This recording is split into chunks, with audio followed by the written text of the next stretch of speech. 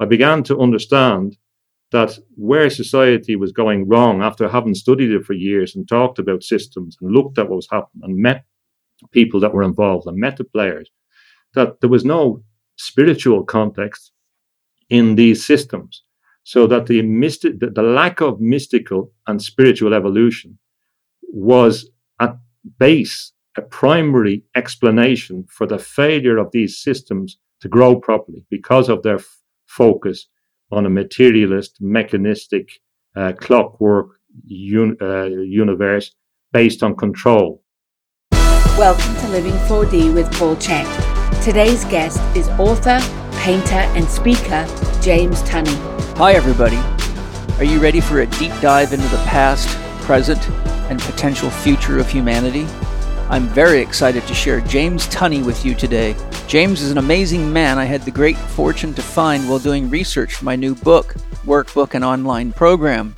I came across two of his many books titled The Mystery of Trapped Light, Mystical Thoughts in the Dark Age of Scientism, and The Mystical Accord, Sutras to Suit Our Times, Lines for Spiritual Evolution.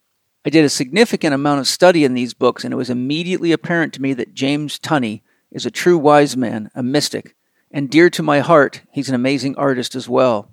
With all this in my mind, I knew I had to find a way to contact him and invite him onto the show, and I'm very glad that I did. In fact, since making first contact with him, we've had many email exchanges, and I've found him to be an incredible resource and a very deep well of knowledge and wisdom.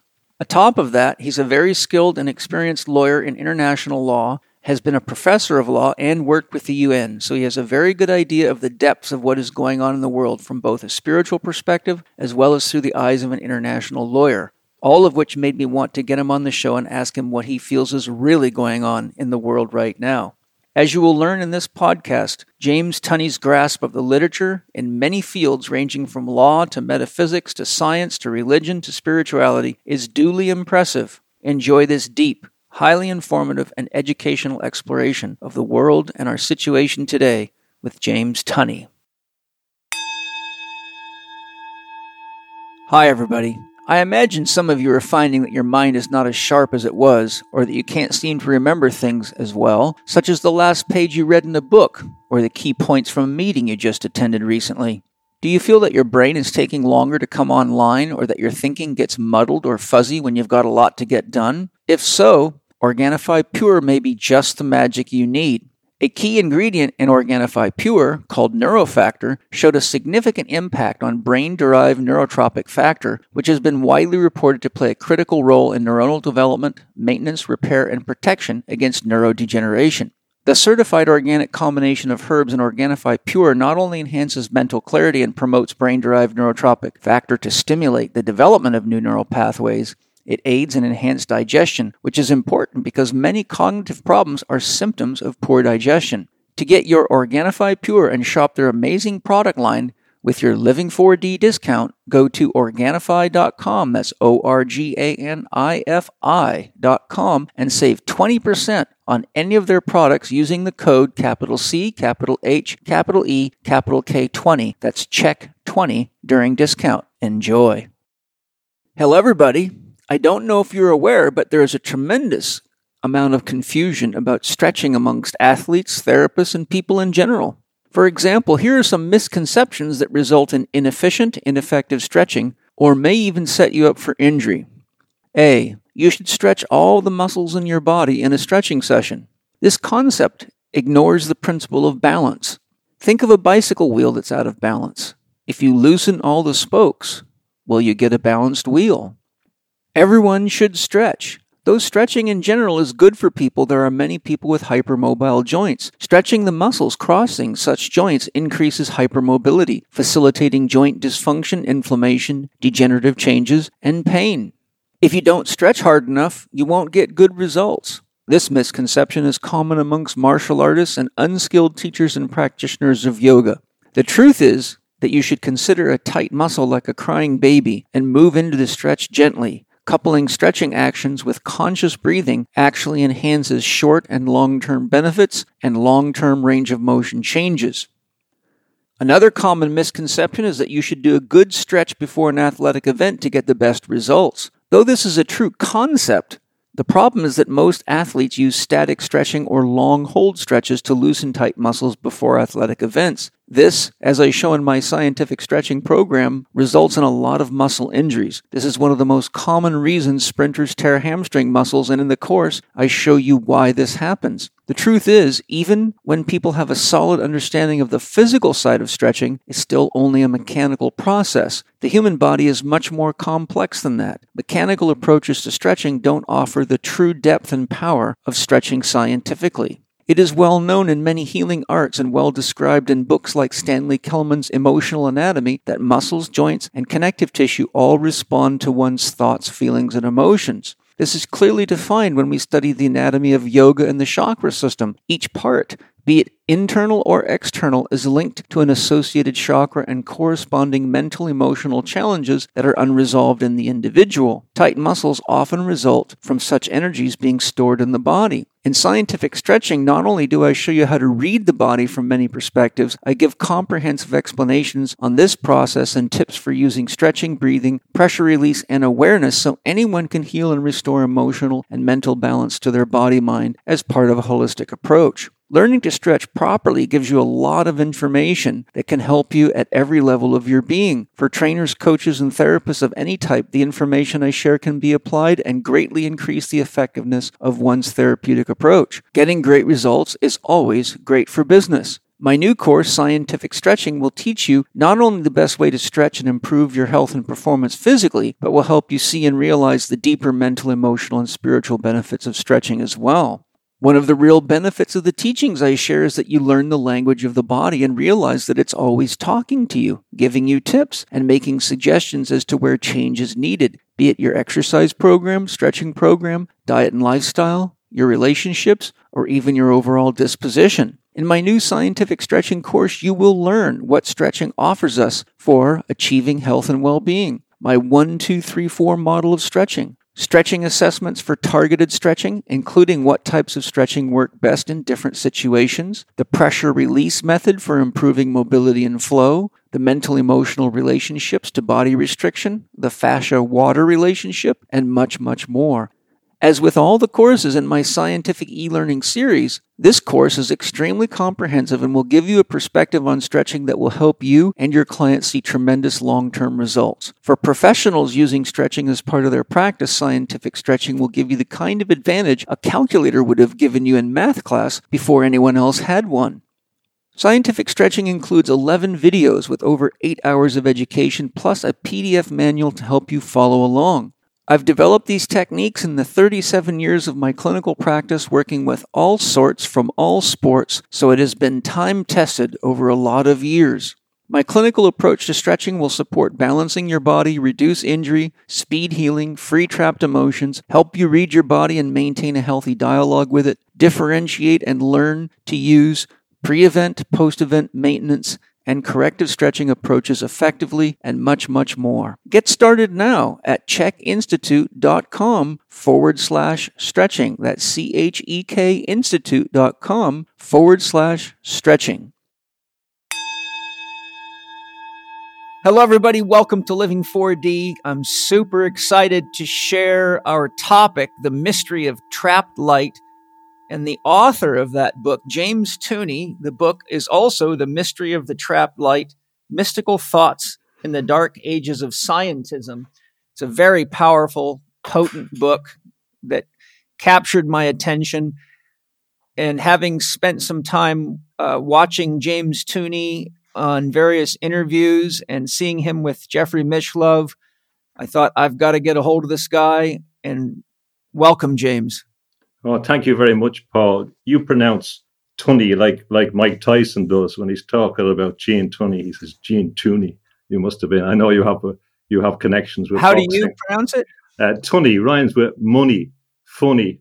Okay, Tunny. That's Tunny and money. You got me. Now I got it right. Yeah, I think I just probably read it as it seems to spell to me, but I certainly am not an English major. It's great to meet you, Paul. I've known about your work in the health domain, and in recent times I've become more familiar with your work in the spiritual domain. I've been very impressed with your your holistic approach, and I have great hopes for your contributions in the future as well as your enormous contributions in the past. So it's a fantastic opportunity to get to speak to you and to create a dialogue. Yes. Thank you very much. Well, James, I really enjoyed what I've read in your books, The Mystery of Trapped Light and The Mystical Accord, Sutras to Suit Our Times, Lines for Spiritual Evolution. Because I suspect most of our listeners are not familiar with you or your work, I'd love it if you can share an overview of your life and what brought you to be so interested in and involved in the spiritual aspects of life that you write so passionately about. Okay, Paul. I come from Ireland, and both my parents were born on farms, so they were very close to the earth in standard Irish, almost peasant background of that type. And I'm not saying that in a derogatory sense. No. And on my father's side, they were involved in politics, actively involved in politics for the land struggle, and involved in the armed struggle and the struggle for independence. And if I go back and talk to my father's uncle, for example, who was a lovely old man, he'd been one of the earliest members of the IRA in jail, escaped from jail, involved in all that process. But the early liberation or armed struggle at that time. And then after the establishment of the Free State, my grandfather became a member of Parliament. He was seven times in the Senate and elected to the Dáil as well as a member of Parliament, and headed Dublin County Council for 35 years or something.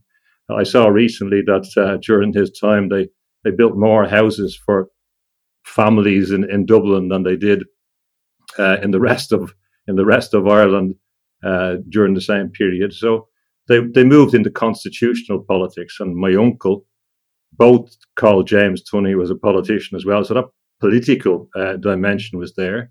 From my mother's side, I saw a book about the area, and they said, the person writing the book said, we were poor, but their family, talking about my mother's family, were the poorest of the poor. Now that's Wow. In the area. So I'm not saying that putting on the poor mouth. I'm very proud of the people that are where my mother came from, and her sister is still alive. And from that perspective, I see her in London. To me, she's a very spiritually enlightened being, my aunt, because they came from nothing, but they were very close to the land, and she's a very happy woman. So the idea that material wealth gives you happiness is contradicted by her experience. And not only that, for people like her or my father's uncle that I talked to, and the old people I used to talk to, they had a bit of that mythology of Ireland, the ancient sense of the other world as a real force. It wasn't an intellectual thing. And their spirituality, although they were Catholic and would have come from a Catholic background, as they say, there was only a thin veneer of Catholicism or Christianity over the pagan underneath. So the church in Ireland had to integrate the pagan traditions because it was too strong. So it wasn't far away. So in Ireland, there's a very strong Celtic tradition. So they had to integrate the pagan saints, the goddesses like Bridget, for example. So I think there was two, as well as from the Catholic Church, despite whatever flaws and problems one may attribute towards it, there was still a commitment to spirituality. And also there's the Celtic tradition, which is very, very strong on the connection with the land. So both of those contributed to giving me a sense of spirituality. But in many senses, I believe that the spirituality is there. So I've heard you talking about your spiritual growth and Christianity, and then experience with in Indian influence. And yes, to a certain extent, they didn't make your spirituality, but you recognized something in them because your spirituality was pre-existing. So right. For me, the spirituality was never a constructed thing. It was always there, and it finds different expressions. And it's an important point. It may be facilitated from the environment which it come from. So the Irish context is very important. I went on, I studied law. I did 3 degrees in law. I qualified as a barrister. When I qualified as a barrister, by that stage, I'd become very interested in subjects of the future. I wanted to look at what was going to happen in the future. So I went off to London, did a master's degree because there was a lot of good professors there where you get access to different teachers, different schools. And I studied subjects like intellectual property and communications technology law, antitrust law. Now, these were subjects of the future at the time. So I was looking towards the future. And also from an Irish context, I had a sense of where law and politics fits in. Afterwards, after studying law for 7 years, I decided I needed to do something different for a while. So I was off in, I was going to go to the south of France and paint. I had an image in my head of painting there in a classic sense. But someone said, why not come to the Basque Country and teach a bit of English and paint? So I did that. So I was in the Basque Country and in Cantabria in the north of Spain for 2 years. And that's an interesting part because that's where you have a lot of the ancient cave paintings and the ancient caves, similar to Lascaux. It's the same kind of zone. So there's a different element to the culture there. And there's a close connection between the Basque people and the Irish people as well. So my second wife, Angie, is Basque. Okay. It's a very interesting culture. They do things differently. And as you know, they have the biggest cooperative in the world, which employs something like 80,000 people. They have remnants of an ancient culture that are still there, really, really, really profound. And they have areas in the mountains which are quite remote, and same in Cantabria. So that was an extra element. I came back to Ireland. I did a short course in massage. I was interested. I know about your background in massage. I was thinking about going the alternative route. I was really interested. After being in Spain as well, there was quite a movement looking at alternative health therapies. So I did a short course in holistic massage and Swedish soft tissue massage. And I was very, very interested in it as a gateway to development and approach to alternative therapy.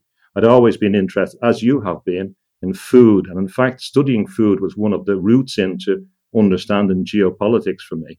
I became fascinated with sugar, and I studied sugar every way, the history, everything about sugar. And as you know, if you follow one line and keep pulling on that thread, you can unravel the whole world.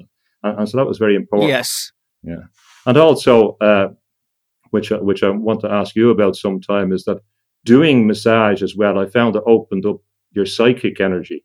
That as you begin to put, I don't know how you feel about that or how important that was for you, but I noticed that as soon as you put your hand on someone, you began to experience them in a kind of psychic way. Yes, very much so.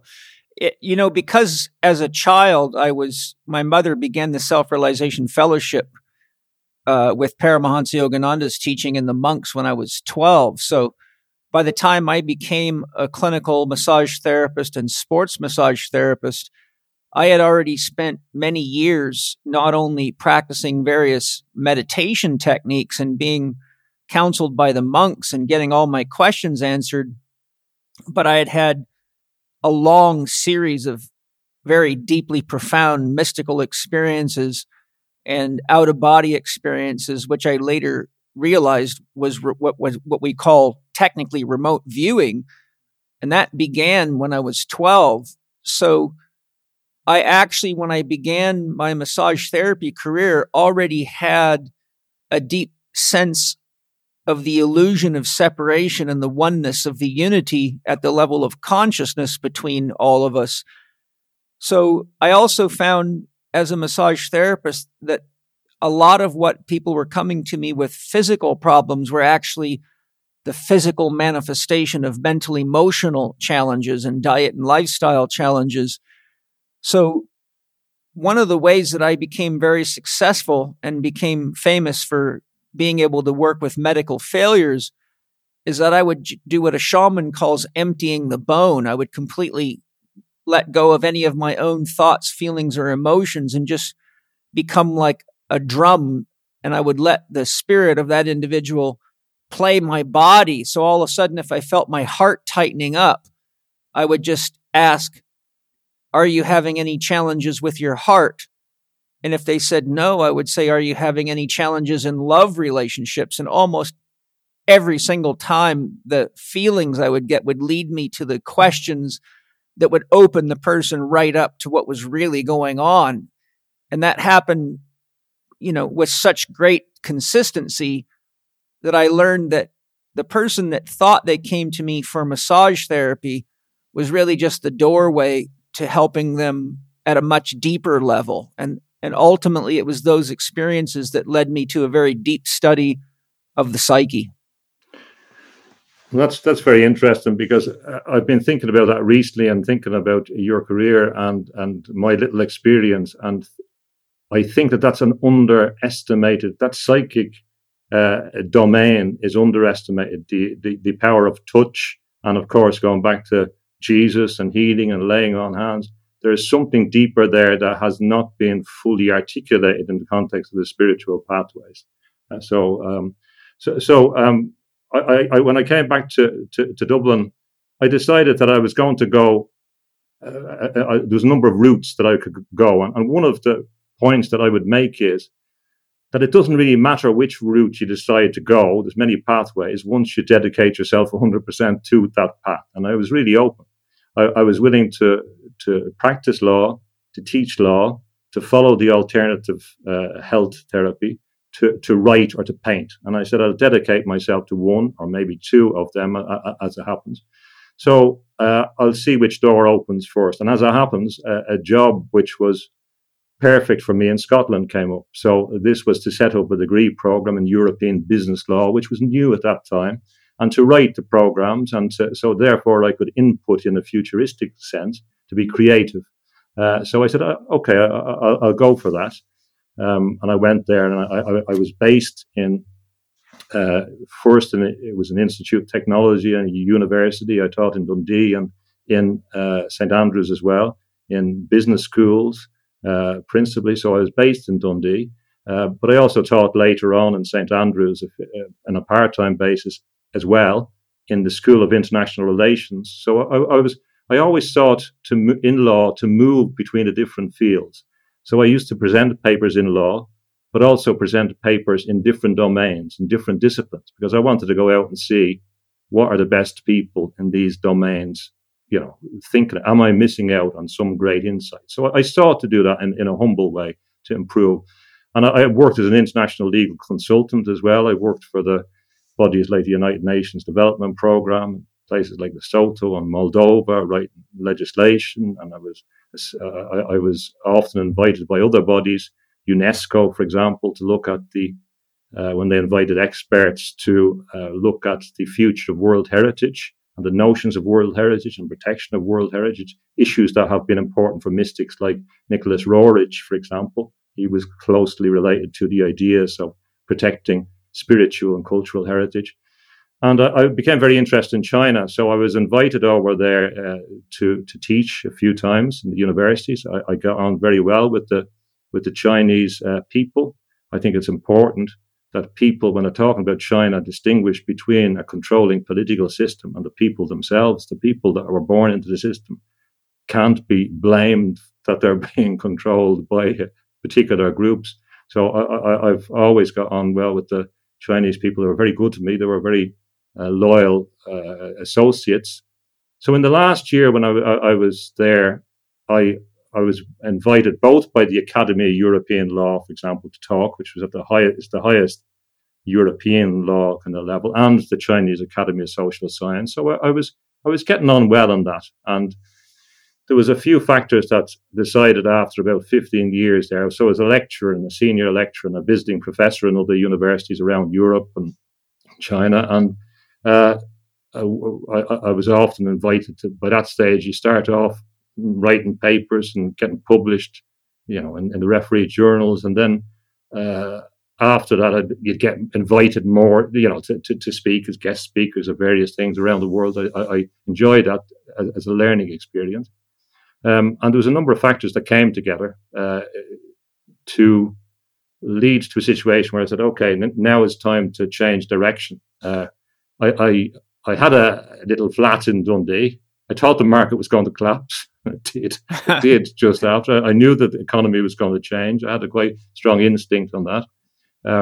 I had got disillusioned with the Iraq War and the way that the being in the United Kingdom, the forces had moved towards the political forces had moved towards that. Now, I have no complaint with any individuals that do their duty and go out and fight the wars. I do have complaints with politicians that make choices that are not even in their own nation's interest. And I found it very disillusioning that you could have 2 million people on the street and they were going to be ignored because of a prior decision that was made beyond the domain of democracy. So there was a number of factors, and also the fact that I have everyone has that kind of split left brain, right brain. So I had tended towards the analytical side. And when you're in a domain with people who are very mechanistic, who look at the detail, who are good at detail, but are not good at the creative thing, it's quite difficult because it's difficult to get people who are balanced on both sides. So often you'd be frustrated when you see things clearly, what's going to happen, the future, and you're dealing with people. I don't want to say bad things about my colleagues. I'm talking about the framework of law and I understand. the type of, yeah. So it was time for change, and I said, I'm going to paint. We had our first child, so there was debating where we're going to live, Ireland, England, whatever, Sweden. My wife is from Sweden, so I thought Sweden was better for a number of reasons, mainly because there's fantastic nature here. That was the principal thing. So my wife was doing well in her job. I decided that I would stay at home because for me, I remember listening to a chap, I forget his name, who won the Nobel Prize on a conversation about education. And he was from Italy, and his mother died in Auschwitz. He was Jewish, and he lived on the street till he was for 9 years or after his early, as a child. And he said, they said, well, how did you come from that start to become a Nobel Prize winner? He said, well, I was with my mother for the first 3 years, and that's the most important period, and I became very aware of that period. For example, people leave children to learn languages later on in life, but their brain changes, as you know. Yes. In the first, it's so plastic in the first year. That's the time they lose the capacity after 3. That it begins to reduce. So, if, for example, the child is bilingual, they have that capacity for the rest of their life to be able to move between dimensions, not translate, but to shift, which is a very useful skill, for example. Mm-hmm. So I said, I'll stay at home and paint and write and look after the kids when they're small, and have also space to try and make sense of the world. Because to a certain extent, when you're in an environment where you have a lot of time constraints, where you have a lot of objectives and things to do, you don't have time to think. And with the best will in the world, everyone needs space. So for me, having been in not in the public eye, but when you're going in front of lecture halls every day, you're facing people, and a lot of people who have never been in that position every day forget about. There's a kind of psychic energy necessary to face groups of people, especially if you're interacting with them. It needs a lot of energy. So to me, to a certain extent, being at home, taking the time was my equivalent of going back to the cave.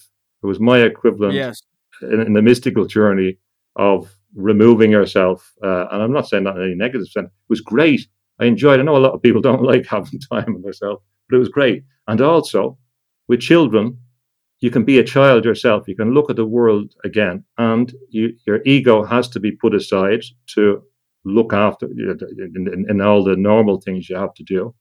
So in many ways, that was a very liberating experience that I began to see operating in a subtle way on me. I wasn't necessarily thinking directly about spirituality and that, because it was always been there, but I was looking at other dimensions. And I remember one day when I'd left my daughter to her little play school when she was a bit older. We stayed out as long as we could, but for the socialization context. And we were late going there. It's always fun being late, and we're climbing apple trees on the way. It was great fun. It was a sunny day. You don't want to miss it, you know. You don't want to be. So we were having great fun. So we left her in, and we're a bit annoyed sometimes we come late. But I was coming home, so I was quite relaxed, and then I began to kind of. A line came into my head, which seemed to not come from the conscious mind, which said that there's been a certain failure of spiritual evolution. And it just kind of seemed to come out of the blue. And I began to get a series of lines that, now I understand that in the scientific explanation, neurological explanations, they say it's different parts of the brain talking to other, and it's visitor experience. And that's, but the mystical experience, as you know, appears to come not from the conscious mind, from somewhere else, and one can interpret that in whatever way one wants. But anyway, I was left with sentences that began to appear in kind of haiku form, 17 syllables. And so I began to write them down, and so they emerged. So it didn't seem to be that conscious in that sense. It didn't seem to be constructed. I wasn't working at them.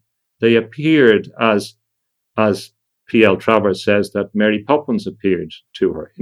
This is as you know, as William Blake said, that he got it from his brother, a technique about etching, and they appear. And as Ramanujan says about his mathematical formulas, he dreams them. The goddess gave to him in a dream. So there's this strange feature about mysticism, this strange idea that knowledge appears in a revealed form, that it's not constructed, that it comes from a place, it's pre-existing and it's pre-fashioned in some way. So I began to write them down, and it came into the mystical chord. And as I was doing it, I began to look back on things that I had read years ago, a long, long time ago, and I began to see them in a different light. I began to, because you read these books, you approach it when you're younger, you pick up one of the great texts, and you can read it, you get something out of it, but you may not get a lot out of it. And you come back another time in your life, you go up the spiral, and you can see it from a different dimension. And you go further. And then I began to see what I was writing was a pattern, which is in all the mystical sets. And I tried to explain that in the sense of an idea that we must come into accord, which is quite funny when you're explaining exactly your conception of the massage context. The resonance is coming into accord with the other person, into agreement. Yes. That's what you're doing. So you're entering into that space of communication. And similarly, we have to have our head and our heart in accord. We have to have our heart and our head in accord with a greater, I don't want to use the word value because that's becoming popular by a lot of charlatans, a greater whole meaning. So we have to link with that. And in a mystical accord, there's a simple structure that emerged that in my terms, now I know you have explained and I've listened to your concept of self, and so everyone has slightly different emphasis, but in simple terms, that we start off with the ego, with the self, with the persona, which of course we know is mask. We begin to get entranced by the illusion of this construct, which is in many ways non-existent, the Maya, the illusion. And then we begin to deconstruct it to get to what's behind the person, which are the self, which I call the true self being consistent with what we find in Advaita Vedanta, that which is behind, that I am that consciousness. So yes. I say that the idea of consciousness that scientists have been singularly unsuccessful in finding is spiritual consciousness. Whatever way you want to cut it, whatever way you want, it's the spirit. Now, the spirit, of course, includes the soul. There's different emphasis. I call it the spirit because I think that's the most recurrent and consistent principle. And using Occam's razor, it explains and can incorporate the soul. So the spirit or true consciousness is there. Once we discover that and find it, we're nearly home in the sense of where we go.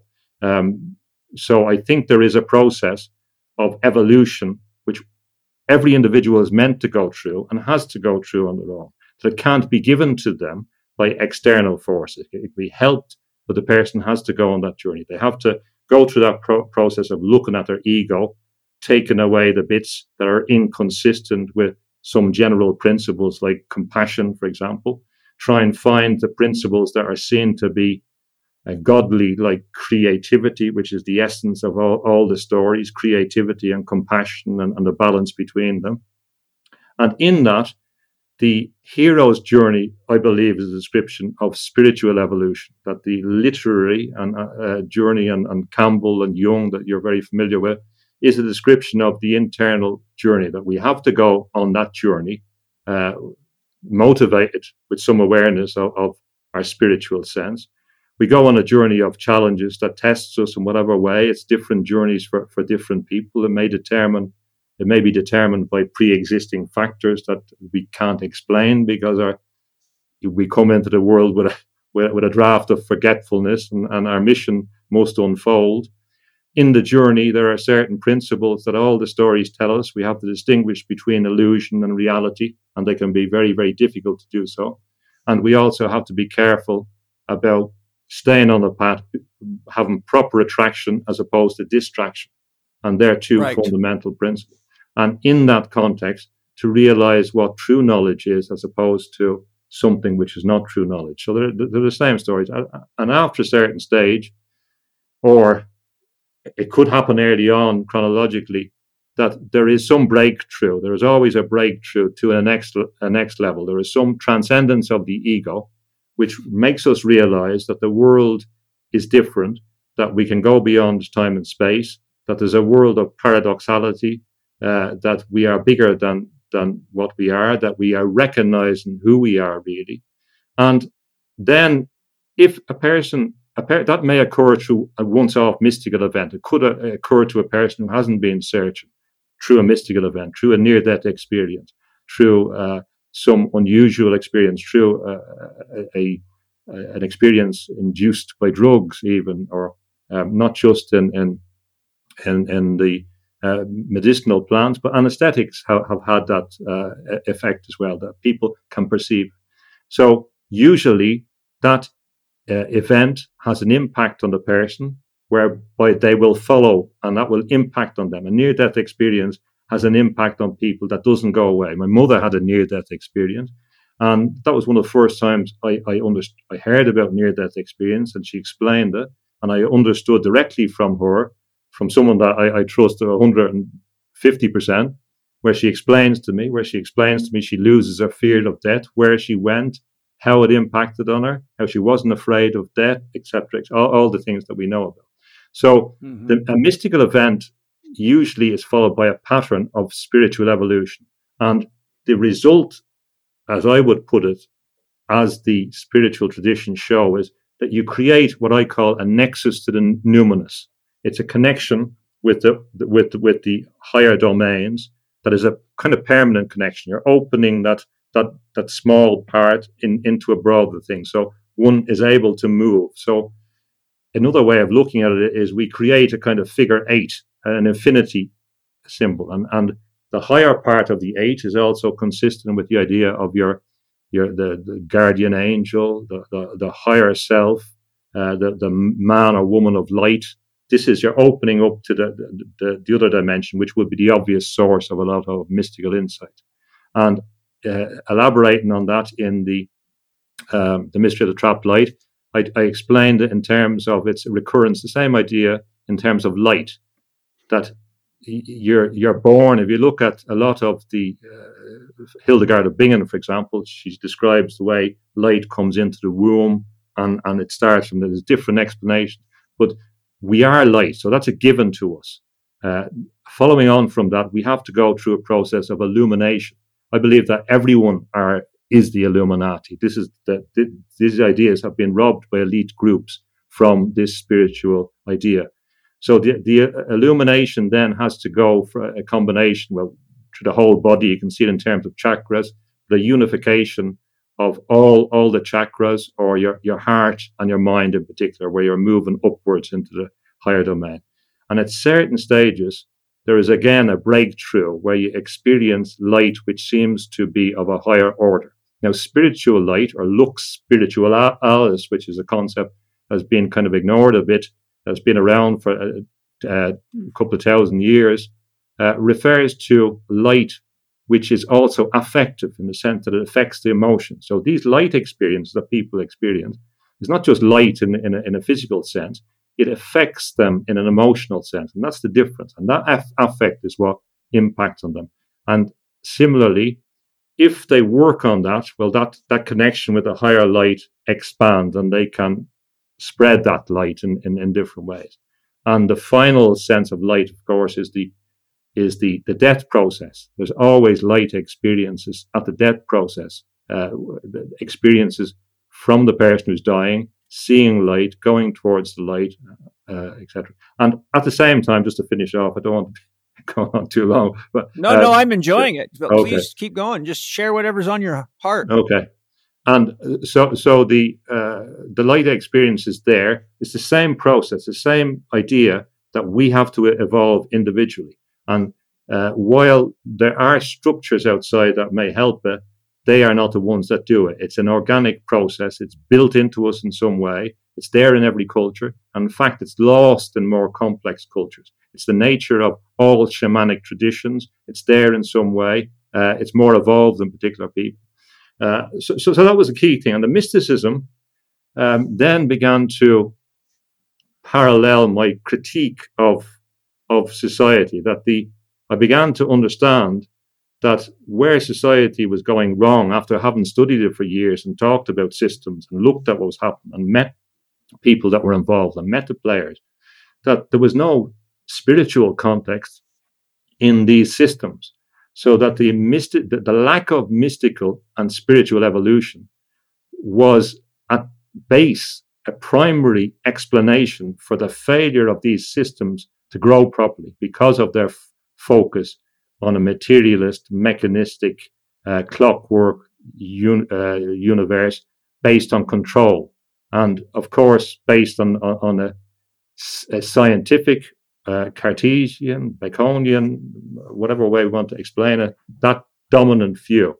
And in that, if we consider a different type of magic, Arthur C. Clarke saying that science at a higher level is indistinguishable from magic, that's correct in many senses. That where magic is unrelated to spirituality, we're talking about an instrument of power. And we're talking about something different than the mystical and spiritual journey if it becomes divorced from that. And Jared or Mandy Hall said that it was science that could become the great black magic. And he foresaw that, and he was correct in that. Now, I'm not talking about... He was very correct. Yeah. And of course, I'm not talking dangerously correct. Yeah. But people fail to see that because magic is about control. It's about control systems. It's about ego. It's about mastery. It's about control over others, not control over nature. It's not working with nature. It's not working with the spirits. It's about utilization of spirits for egotistical purposes. You don't have your ego grows and it's fed by this thing. And as Aurobindo is very good on this, he explains in his essay on supermanhood that you have a distinction between the love approach and the power approach. And he thought Nietzsche was wrong. He knew Nietzsche was wrong in emphasizing this power approach because for him, if you emphasize the power approach, you have to build yourself up. You have to do it at someone else's expense. You have to have the ego sensation that you're going to achieve mastery over them. That's part of the drive to do so. The power is the key drug, as opposed to the love approach, which is consistent with all the mystical traditions. So that distinction is very, very important. Also, distinguishing between mysticism and magic. Now, I'm not saying all magic is bad. I'm saying that in certain manifestations, it's a negative force. I would exclude natural magic in the sense of utilization of herbs and that tradition and all that ideas of natural forces. And I would exclude as being different the tradition of divine light magic, which is totally consistent with the idea of mysticism. And Hermeticism would be an example of that, for example. So I think that's a summary of where I'm coming from in that context. Yeah, there's a few notes I took that I'll share, but before I do, so what is it that you do now to make a living, or have you retired? I won't say I've retired. What I'm doing is I sell a few paintings now and then. That's good. Yeah, that's one of my things I want to talk about. So we'll come to that. But that's good to know. I'm glad you're doing that. I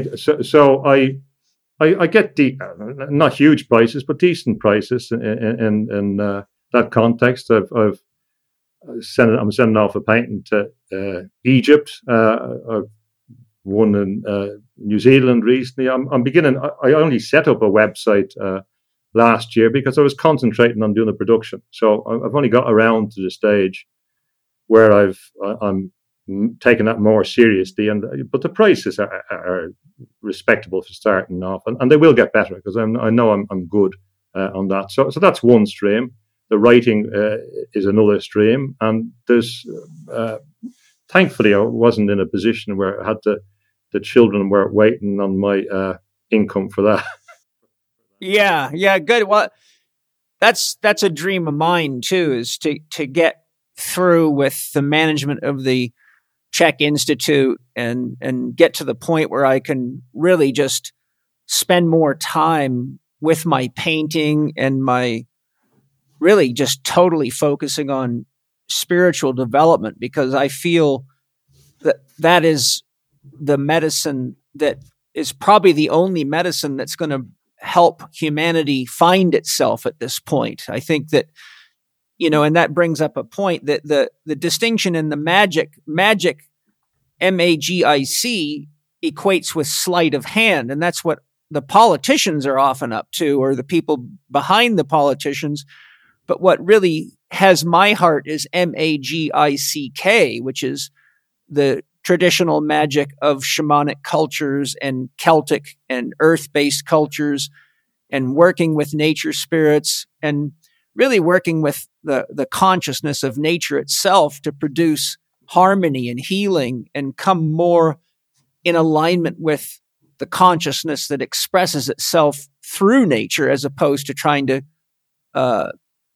deem nature just a bunch of rocks and stones and trees that we can do whatever we want with because it's dead. And having studied shamanism extensively and world religion extensively, I was actually just saying to my wife this morning, I'm reading a book called Fire in the Head. It's a book about Celtic shamanism, and it outlines very thoroughly how the Christians came into Ireland and did everything they could do to wipe out their connection to the earth and to make all their nature deities devils and demons.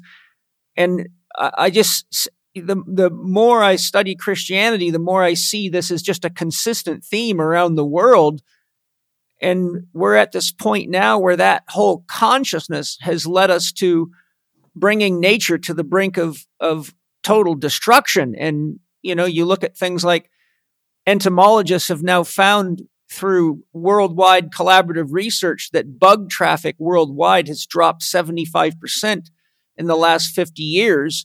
And the paper that I read was titled Armageddon May Be Near, because they're saying that we are so close to the tipping point where the sex organs of nature are debilitated. We're basically doing to nature what we're doing to the fish in the sea and the frogs and the tadpoles in the streams with all the chemical poisoning and disruption of their hormonal system, so they can't reproduce. And people are so busy on their phones and watching the news that they really, a great example of this that I often cite is Jamie Oliver. You might know about this, would travel around the world giving lectures to children, and he would have flashcards that were a combination of common fruits, vegetables, and farm animals with corporate symbols. And after doing this to thousands of children, he showed that kids between 8 and 10 years of old, about 90% of them could not recognize common fruits, vegetables, and farm animals, but were able to identify 100% of corporate symbols. And so, we're the forces of MAGIC for personal and political gain for the few have been going on for a very, very long time and left us in a very, very dangerous situation where people have so dangerously lost connection with nature and the real meaning of life and what spirituality is and why we're here to evolve and what we're evolving into so that we can become what I call a citizen of the universe, not just a human being on one planet. That we're really, in my opinion, in a very, very dangerous situation, that if we don't get as many people that have a more holistic, more integrated or integral approach to life to start sharing with intensity, then I look into the crystal ball and say things that we're going through right now are only the beginning. And it's the beginning of something that's not going to turn out really well if we don't intervene and have the wise elders. Both of us are at the age now where we are the elders. And the problem is that guys like me and you and Jeffrey Mishlove and many of the people he has on his shows and Deepak Chopra and a long list of people, the Ram Dasses of the world got and get so little airtime compared to all the junk people are exposed to, that somehow we have to tip the scales because people are just being so dangerously misled. There's a few, as always, you incite a number of points, but I just want to say, firstly, that Oscar Wilde said, I know you're an artist, but Oscar Wilde, and I'm an artist, so Oscar Wilde said that when bankers get together, they talk about art, and when artists get together, they talk about money. So, my concern is I don't know.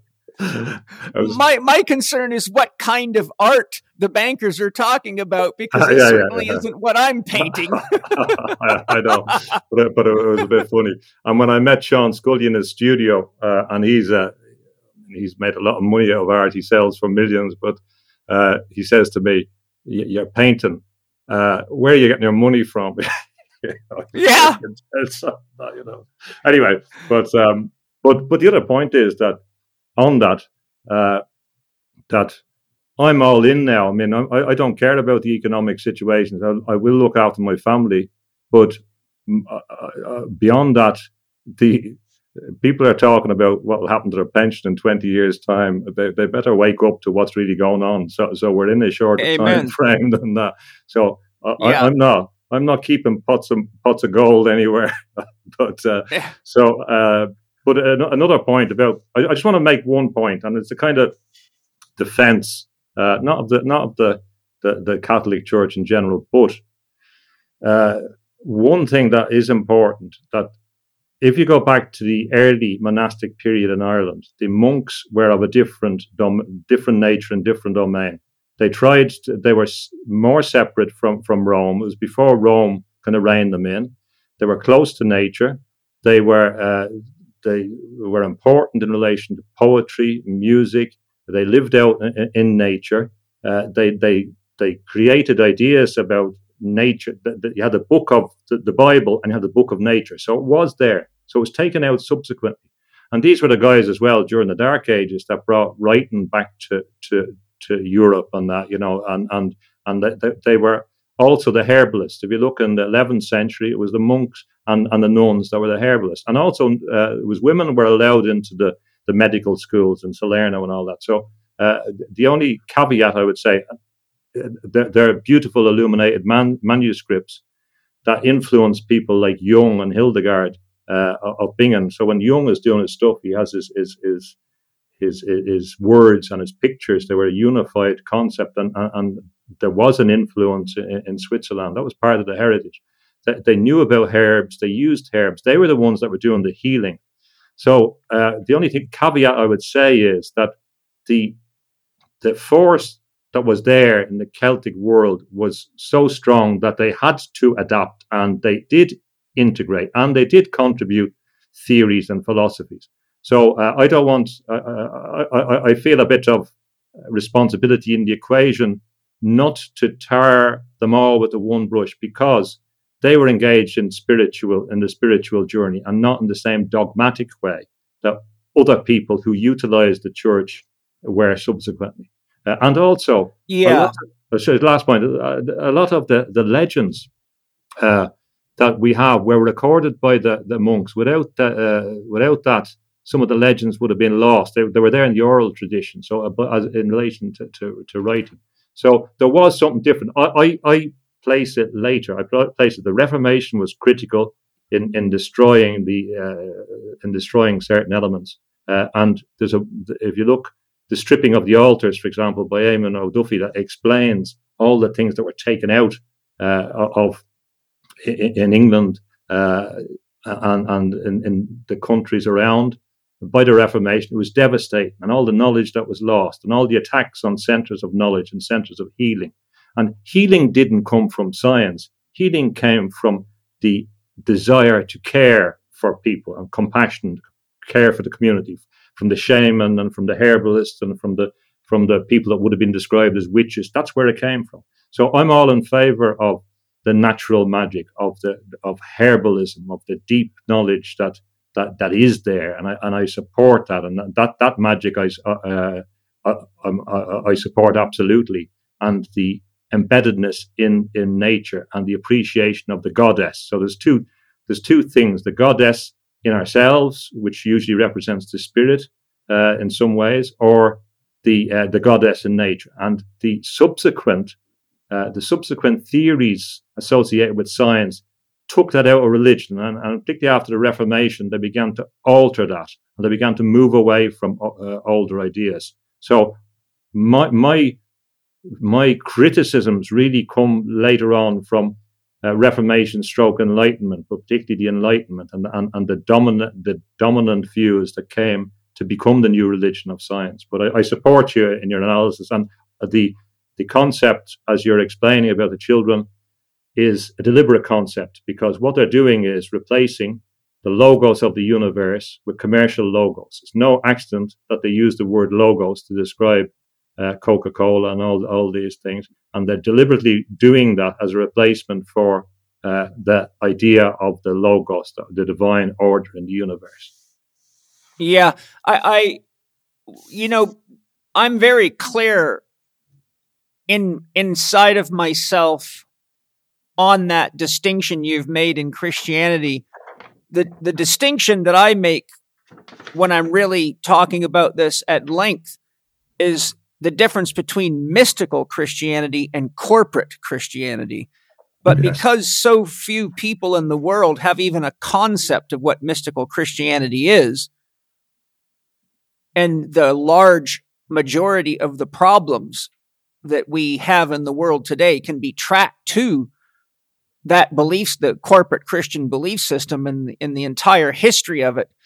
And, I don't need to reiterate it all for you, but if you look in the research, what I've seen in the research suggests that the Vatican is the richest corporation in the world. And when you actually study how they got that wealth, then you see exactly what I'm talking about, and the influences that have been going on for thousands of years, however long you want to attribute that movement to, at least 2,000 years, are really the very genus that has expressed itself in the world situation today.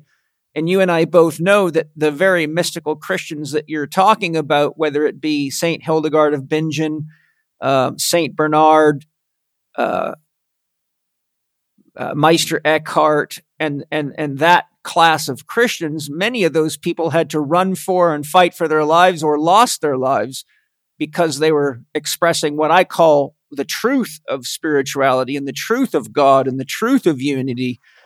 And I have studied a lot of Saint Hildegard. I've studied her books on diet and read several of her books, watched many documentaries on her and many of the mystical Christians. And it actually is relatively mind-boggling that depth of beauty existed alongside that magnitude of greed and coercion and control. And I feel that it is essential that those teachings have a reemergence now, because we are the way of living and relating, the scientific materialist worldview, the removal of our awareness of ourselves as extensions or expressions of the spirit that lives in and as nature, has led to scientific materialism, to capitalism that's coupled with consumerism. And we are so seriously exhausting the resources on the planet that if we don't reorient ourselves to a higher truth, which is what we really are, then we're going to find out the truth, but we're not going to find out the truth with any hope for tomorrow. We're going to find out the truth with the meeting with Great Spirit face to face. And then we're going to go, oops, we screwed that up again. I agree with you totally. Yeah. You were describing the infinity symbol and the higher chakras in the upper loop and the lower in the lower loop, and it reminded me of one of my favorite simple definitions of God. God is a zero with a twist. Very good. Very good. Yeah. And also, having studied topology, I really have had many visions, not only in my deep meditations on this. I've had visions where Spirit has shown me that the way the physical universe is created is very, very much along the lines of string theory, except what I see are these energies, patterns of energy, which you could think of almost like the benzene ring or a ring of photons holding hands, and they actually twist themselves to become what the string theorists call strings. And as they spin, just like many of the myths of the great weaver, they draw energy into themselves with such intensity that it manifests as form. And my soul showed me that if you look at these strings and think of them as a Mobius strip, one aspect of the Mobius strip is what Bohm called the implicate order, and the other side of the strip is the explicate order. And so there's the gateway between the 0 point field or source and the created universe itself. But paradoxically, they're really the same thing. It's just kind of like the front half versus the back half of a mirror. If you don't have both halves, you have no reflection. And Bohm talked about matter in terms of frozen light. So yes, my idea is that all the spiritual traditions describe spirituality in terms of light. And when you listen to priests talking about light, it doesn't register because they don't understand it. So when you look at all the great scientists, most of the great scientists we know about are known because they were studying light in some shape or other. You go back to Newton and Goethe and Einstein and quantum theory. They're studying the nature of light. Now, associated with that is an idea of the path of light. And I think it applies to both cases of knowledge, of spirituality, is that light leads you on. It's not as if these guys have invented something. They're discovering what's there already. And you will inevitably study it or find it because you're meant to find it. The same way as light is a guide in relation to spirituality. That's why we have the experience. They show you you're on the right path. There's a kind of parallel system. The problem is when science thinks it has the exclusive answer. You can see the light clue idea in relation to Boyle, for example, who was a great alternative to the Newtonian view because he wanted to reconcile spirituality and science. But I mean, his great, he discovers the bioluminescence on the chicken that's, the bacteria in the dark and begins to investigate that. But again, the bioluminescence was a clue. It's remarkable. If you look at it's the same in the laboratories. It's often a little light that gives them a clue that there's some other dimension to this. There's some other energy in relation to radioactivity, and it's there in a number of things, as it is in relation to Pierre Curie and piezoelectricity, and the idea which still a lot of people don't know about that you can get light from stones and the type of quartz. And then, like, that's known from the Native Americans in near your part of the world. But of course, we have all these quartz stones around Ireland and sacred places. Now, that quality of light, of course, it's a clue. They know that there's something special. And then, of course, we know that quartz has unique features in relation to a whole range of high technology, as does other certain, for example, the ruby. Ruby is another esoteric symbol that comes up in a whole range of different esoteric contexts. And then we find the ruby being used in relation to lasers and ideas that there could have been older technology, but there's a clue in the nature of the thing, according with the doctrine of signatures or elements of that we're led to certain things. It's almost as if we can't avoid them if we just keep observing and keeping on the path. And that applies both in science and spirituality. The problem being that there is an intoxication with the scientific mindset that makes them believe that theirs is the exclusive answer. And that's what scientism is, the problem. Yes. A couple of things, I don't think it's a mistake that we call an awakened person or the process of awakening the enlightenment process. Because ultimately that process is, as the Sufis call it, polishing the heart. It allows us to more effectively reflect the light of spirit within us, or the translucent light, which in biogeometry they call the centering energy or the Devon energy. And so, I think it's a spiritual journey. Our spiritual evolution is really a peeling away of the illusory aspects of it, as you mentioned, the Maya of it, to finally come down into the essence of what it is. And personally, one of my theories is it is the Maya that actually creates our sense of time. As long as we're looking at an illusion, then we're in a relationship that requires time for perception. But the deeper you go into intuition, the more instantaneous the transfer of information is, because you're actually acting outside of time as we know it. Yeah. As you know very well, that's what all the mystics say about going beyond time and space. And you have the associated idea, although they say there's no etymological link between light and lightness, I think there's a clear conceptual link, because lightness, as opposed to heaviness, is another feature which is associated with the heart, being light-hearted, and also in relation to, if you're remote viewing or out-of-body experience, you lose mass. Yes. Now, that's a feature of light. It's massless.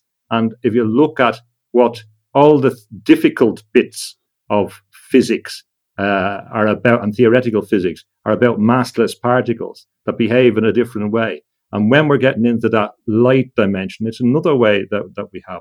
And also, we know that enlightenment, illumination, also the word illustration means the same thing. It's become to mean something else, but it's all associated with becoming or closer to the light. And of course, numinous, of course, yeah. And what is associated, or lucid, and a whole range of positive things. And then of course the Enlightenment chooses the word very, very different, very obviously. Like with logos, they have to rob the idea and replace it. It's very, very important. This is another. It's a zero-sum game for them. So they're not going to say, okay, well, we have spiritual enlightenment and we have enlightenment. They say there's only one form of enlightenment. That's rational enlightenment. And not only that, we're going to take your enlightenment and we're going to replace it with this rational. So it's deliberate use. And then you have the Enlightenment. We have the Illuminati.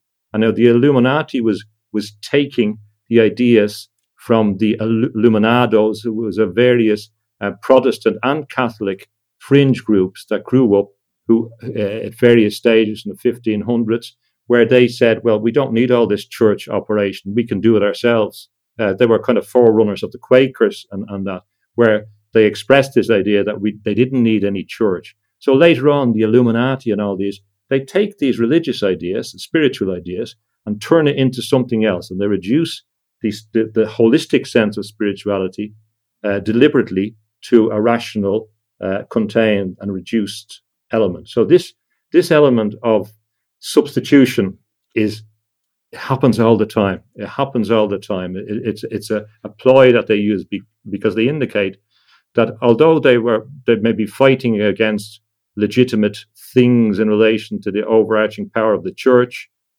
the problem is that these guys often wanted to become the new church of science, and and just to replace out the frying pan into the fire.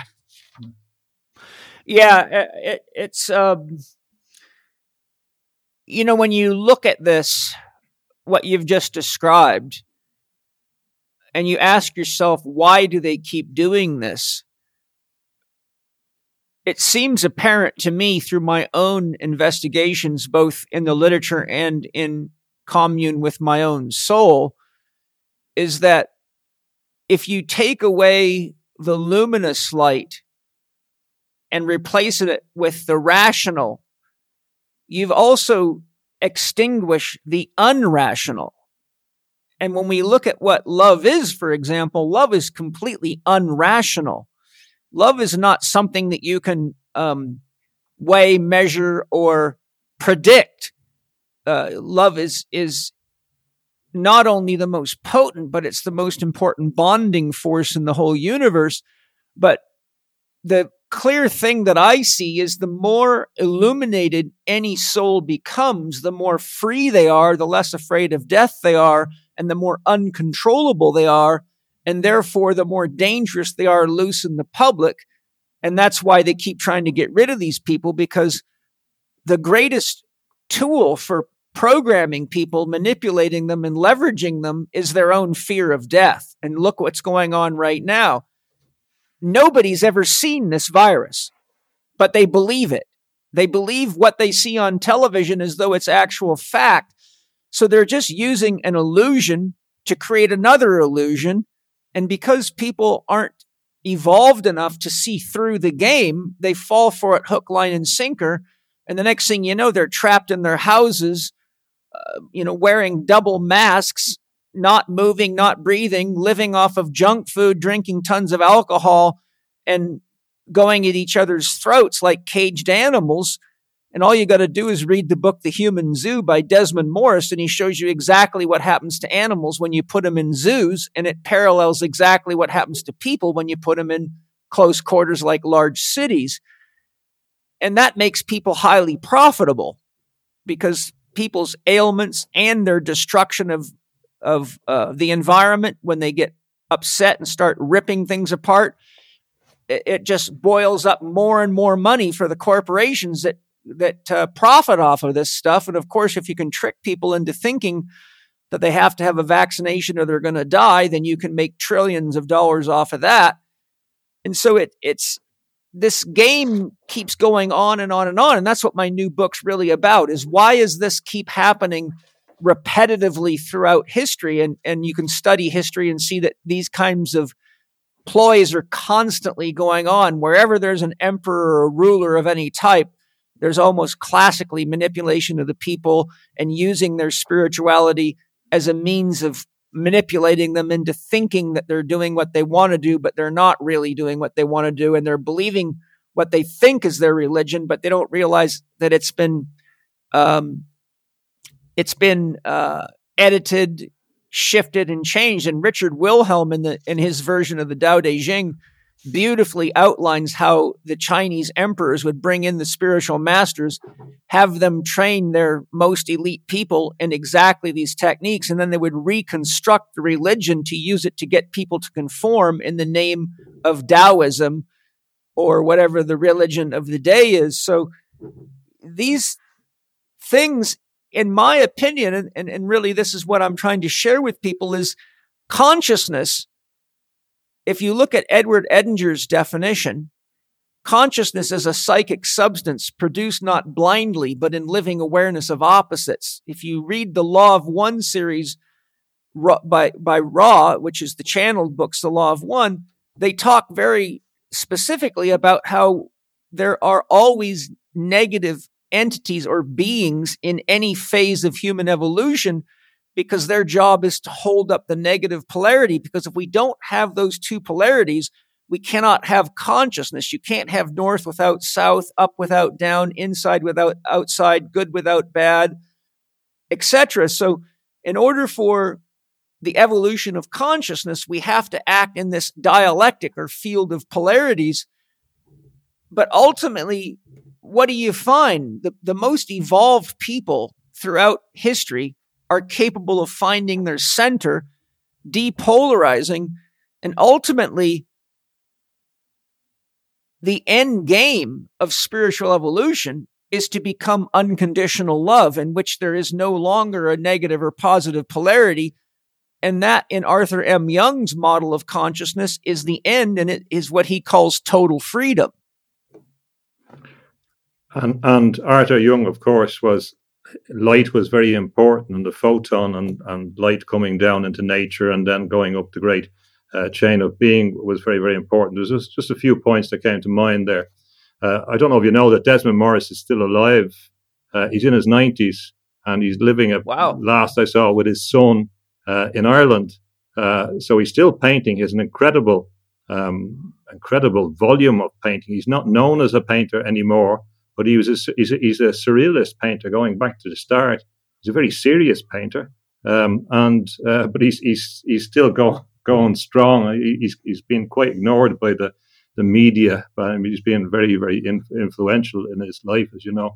But when you talk about the zoo, there's Morris's explanation, but also we have John Desmond Bernal, man from Tipperary, X-ray crystallographer, significant scientist in Britain, who's written the theories of the science of science that's used in China a lot in relation to the management of science, but who wrote his book, The World of Flesh and the Devil, in 1929, which explained where science was going, which explained that scientists would control the world, that science should get on with its business until it was strong enough to do what it wants, that scientific corporations would take over the world, that in conjunction with that, the individuals would have to change, because we should change from biological functions to mechanical functions, begin to replace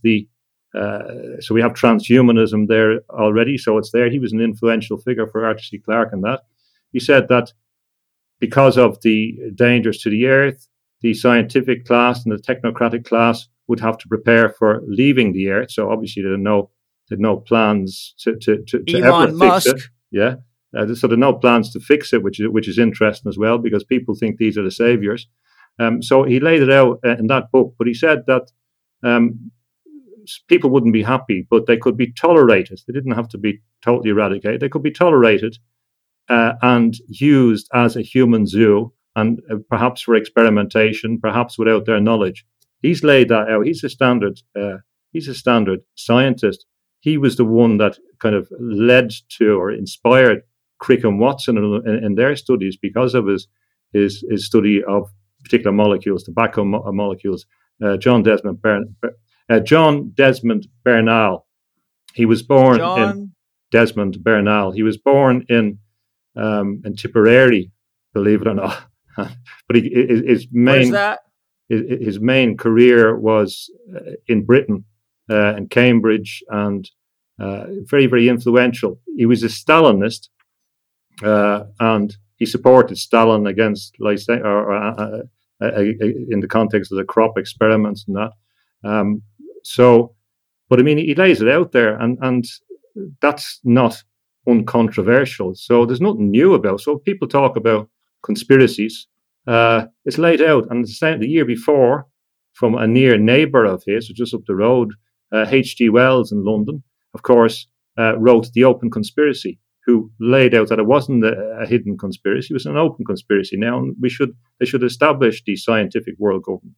So, when I'm making my arguments about what's happening, I'm only using scientists. I'm not using any secret things. I do use evidence that I have myself, but in relation to people I've met or public domain knowledge. But this is what scientists said. So in this context, of course, as H.G. Wells has laid out, religion is gone. And of course, spirituality will be gone, except for the worship of science. So there's no debate in my head anymore. This path is laid out, and everything which has happened is consistent with the hypothesis that they laid out. It's remarkable. So when people begin to look for complex explanations, look at what the scientists have said before these books disappear and are taken off which they will be. Totally, and many people accuse me of being a conspiracy theorist, and I have to remind them a conspiracy is only a conspiracy when somebody's making a statement without any evidence to back it. But there's tons of evidence that what you just described is going on and has been going on for a long time. So I say it's only a conspiracy to the uneducated or the highly programmed that are too insecure in their own capacity for truth to look into the evidence. So therefore they just stick to their little, like a turtle with its head and legs stuck in its shell. It won't go outside of its own belief system for fear that it might be wrong. And the reality of it, it doesn't matter whether you're wrong or right. All you got to do is look at the fact that we're losing freedom of speech. We have an entire cancel culture. We have AI technology that's monitoring your every move. And the list is very, very long. We're losing sovereignty of our bodies. We're being told, what we have to be injected with, or we can't have a driver's license or fly on an airplane. I describe it as the military industrial complex has reached a point where it cannot afford to start another world war because there's too many nuclear weapons. So what it's done is it's become an autoimmune disorder, and it's turned its forces inward and used it as a system of monitoring and making its own people the targets in order to keep that massively profitable industry profitable. And it is in bed with the industry of science, because who do you think develops all these technologies? The so-called scientists and technicians.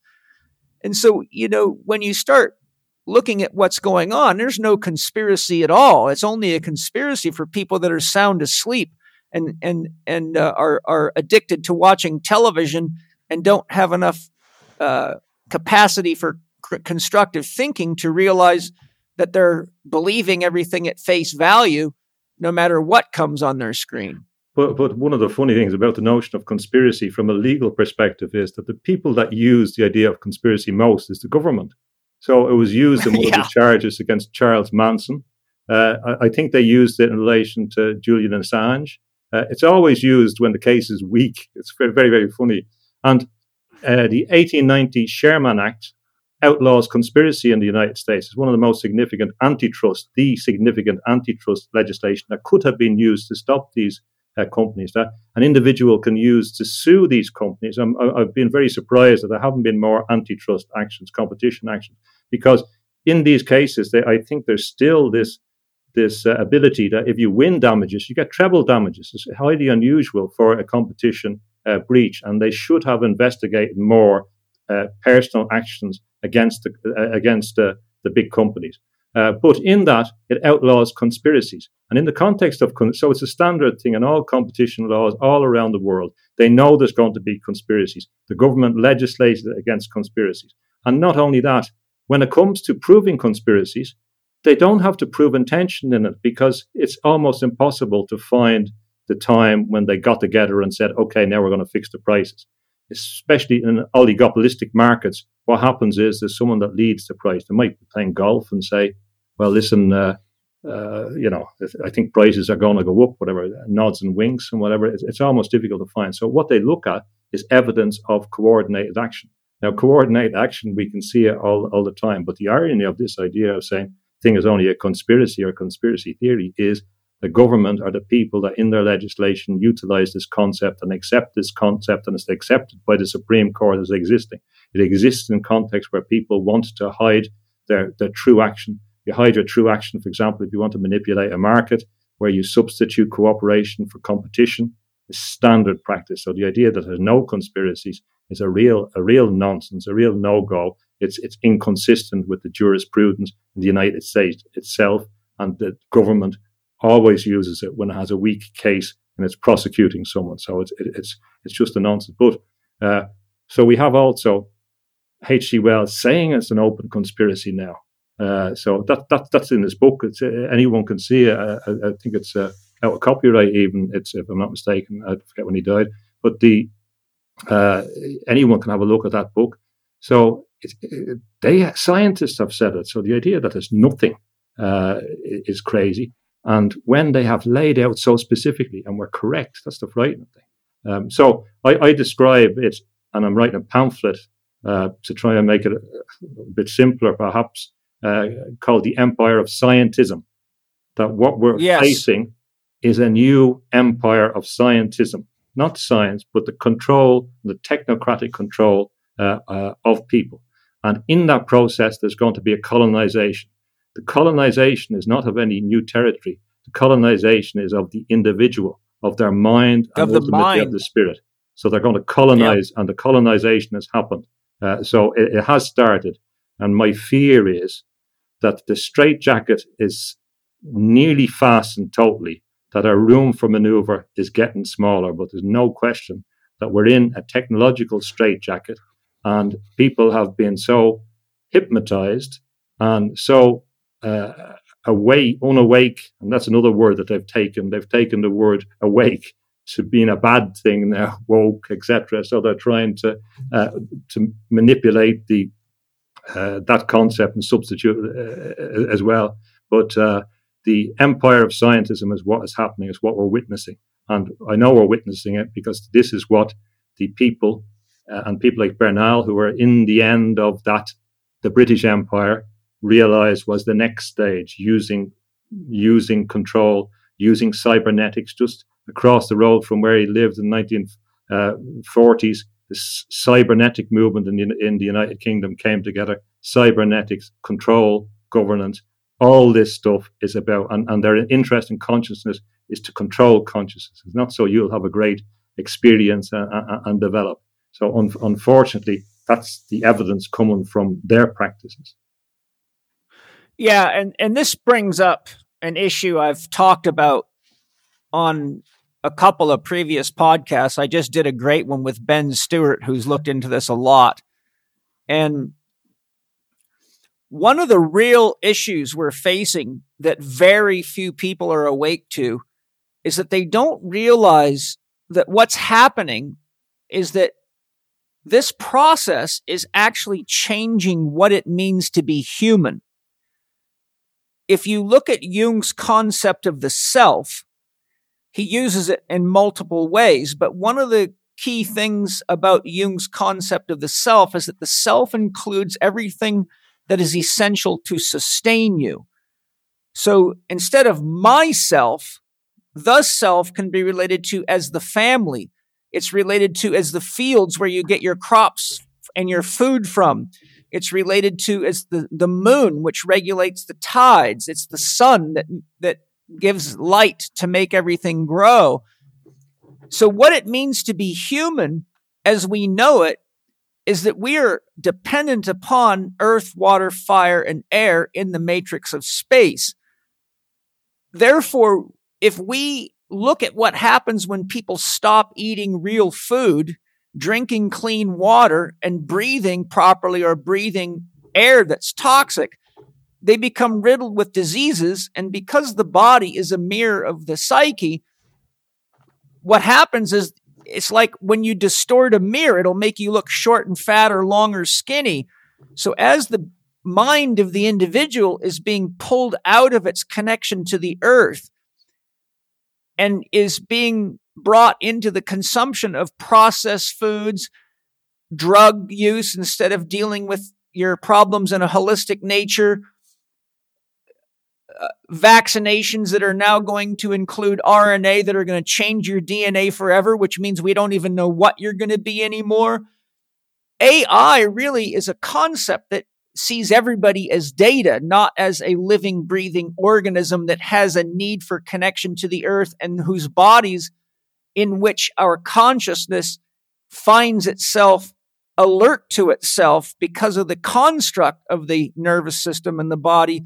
It is a vehicle for self-awareness. I believe that we we begin as souls in this 3D environment with a physical body because it actually slows mind down enough and it ties spirit up and matter enough so that we can actually survive the powers of our own mental abilities and creative abilities. Because if we are too destructive and we're not in matter, we can create destruction in the astral plane or the higher planes as fast as we think. So it's as though that the more ascended souls have created this perfect little sandbox for us where we can integrate spirit and consciousness through matter and polarity, where destructive tendencies can't cause too much damage because everything's locked into matter. But ultimately, what I'm saying and what my real concern is that we now have a massive percentage of the world population that hasn't got a concept of what food is, the importance of water, the importance of breathing, awareness that breathing is part of every spiritual tradition because the breath is what anchors the soul in the body. And so what we're doing is we're actually becoming less and less human and more moving towards transhuman. And now you've got all this talk of digital mirroring and storing your soul on a hard drive. It's like, you can't store a soul on a freaking hard drive. You can store data on a hard drive. But what the soul is cannot be stored on a hard drive, or you just don't understand the word soul. That was like saying you can put God on a hard drive, for God's sakes. So I see that not only are we at one of the most dangerous times in human evolution because we have the power to completely destroy ourselves and the planet, but we're actually completely and utterly losing touch with our metaphysical roots, our spiritual roots, our roots in the earth, and the fact that who we are as human beings is an expression not only of the earth, but of the cosmos. And when you turn that all in just to data and marketable stuff and machinery, Rudolf Steiner said, man will continue to invent technologies outside of himself until he either realizes that everything he's invented is an inferior copy of a technology within himself, or he destroys the planet. The question is, which will come first? And that is too true. Yeah, that's very well eloquently put, Paul, and in total agreement with you. Of course, Marshall McLuhan explained how all this stuff is an extension of our nervous system. People don't really understand that that's a reflexive relationship.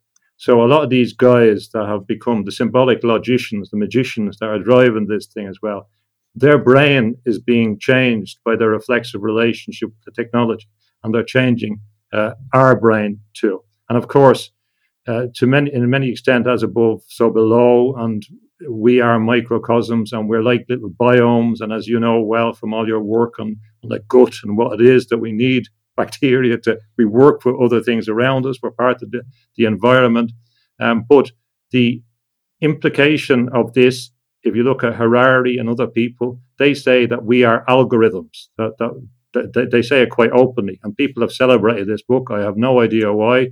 It's craziness, but they say that we are algorithms. Now, I wasn't able to participate in this discussion the other night in the Galileo Commission, which are some of the more enlightened scientists looking at these issues with some very distinguished people. But I listened to the discussion afterwards, and they were explaining how this idea is wrong in scientific terms. But even when you get down to concepts that you think you know, like information, it's not established what these concepts are, as Wittgenstein showed how difficult it is even to conceptually understand what the idea of life is.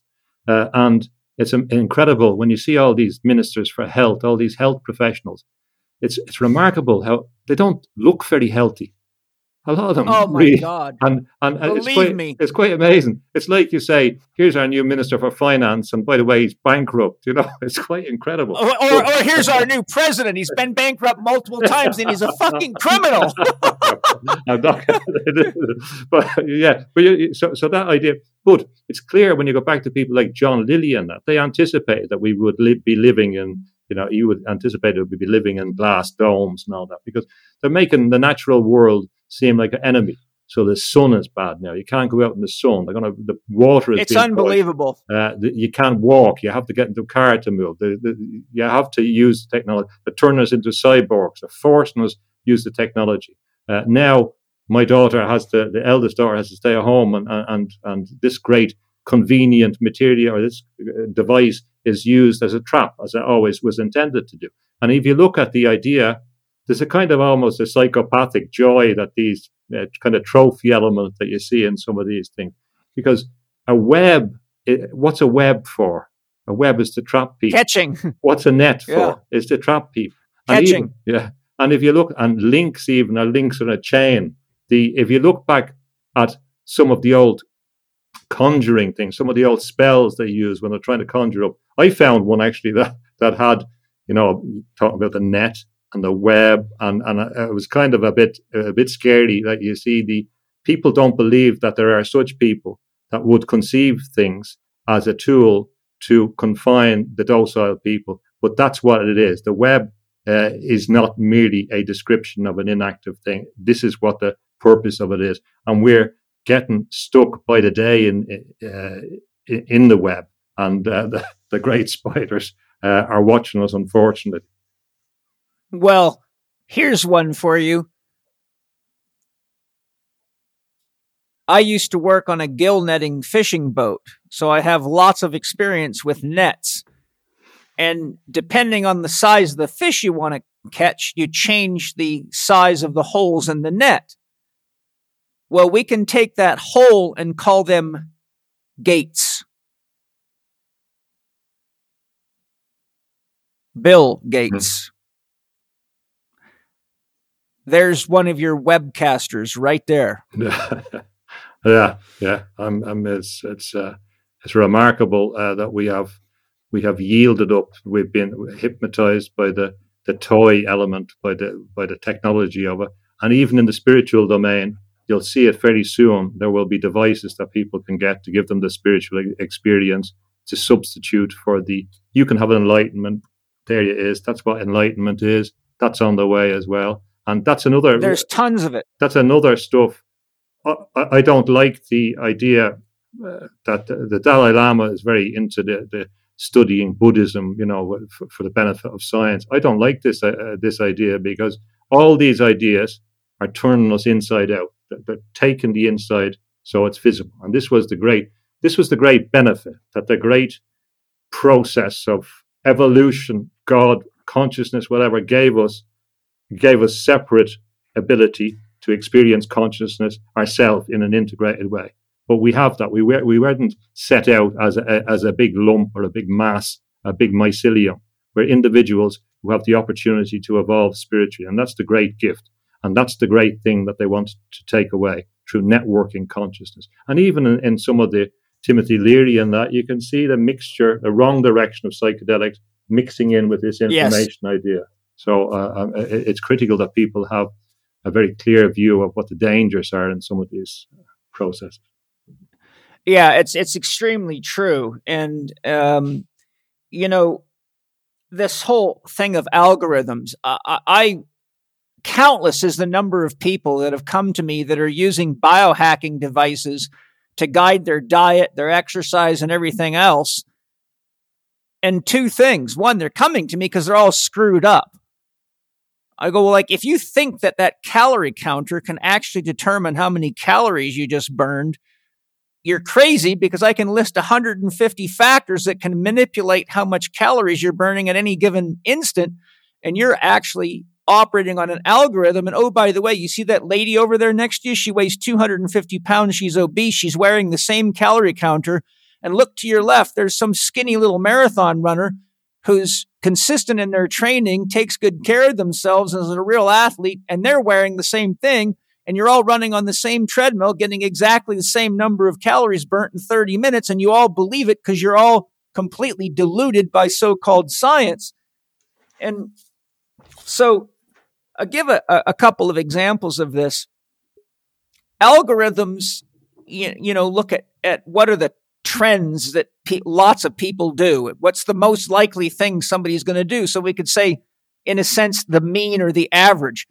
But I was once studying Marie-Louise von Franz, and she made a key point. She said, do you realize you could have a 2-ton stack of stones with an average weight of 1 kilogram and weigh every single stone, and there may not be one single stone that weighs 2 kilograms.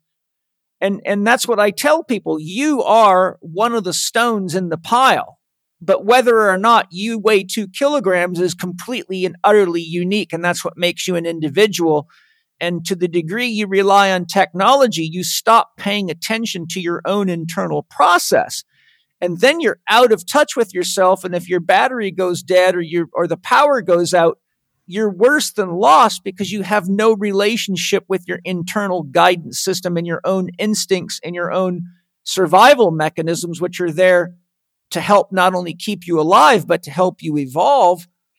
And are you familiar with the technology called the Oura Ring? I can't recall. No, perhaps, but I don't recall at the moment. No, maybe not. It's a very exotic ring you wear that downloads into a computer. And it'll tell you tons of data about yourself, how you slept. But athletes use it because it's supposed to tell them when they're ready for hard training. And it gives you a myriad of things. And people have just fallen hook, line, and sinker for this shit. Well, one of the athletes that I coached for 2.5 years that has all, since I rehabbed him, has gotten now, I think, 2 world titles and achieved several Russian masters titles in kettlebell lifting, which is extremely hard to do. And when all the athletes I coach, I teach them how to connect to their soul, how to pay attention to their own heart rate, their own levels of exertion, symptoms of digestion, dysfunction, mental, emotional relationships, how their body responds, how to read their body, because the body is actually the sounding board of the psyche. And so Mike got given the Oura Ring to be one of their test subjects to help promote it. And I prophesied something for him. I had taught him a system that's too elaborate to explain in a few minutes, but I have a system I teach athletes to monitor their heart rate every morning. And I show them through my own research, years of research on athletes, I was able to identify that if your resting morning heart rate jumps up 3 beats, it means that you're under stress and you got to be very, very careful. If it jumps up 4 beats, you got to cut your training volume in half that day. If it jumps up 5 beats over your weekly average, then you've got to take the day off and just do restorative work, no physical exercise, only what I call working in saunas, stretching, and restorative therapies like cold baths or whatever technologies you have at hand for restoration, or go get a massage or see an acupuncturist. So Mike used this system and he still uses it to this day. And I said, I want you to compare. And there's also a questionnaire I built that each athlete fills out every day called a daily readiness assessment. So it looks at hormonal stress, it looks at physical stress, and it looks at psychological stress. And it is a score system. So the higher your score, the more stress you're under. And they correlate that with their heart rate findings to regulate the volume and intensity of their training so that they greatly reduce the risk of injury. Well, Mike called me up one day and he said, Paul, you're not going to believe it. You were right. He said, I want to tell you what happened. He said, a couple of days ago, I started coming down with the flu. And my heart rate jumped up to 5 beats above average. But when I got up in the morning feeling like shit, my Oura Ring told me I was ready for a hard workout. Yeah. I said, there you go. Why? Because you're not Mike Salemi. You are a statistic. You are in an algorithm, and the algorithm has no capacity to measure the individual circumstances of your physical, emotional, mental, dietary, and environmental reality. And I said, now think of how many athletes worship that damn piece of technology and are leading themselves right into trouble in the name of science.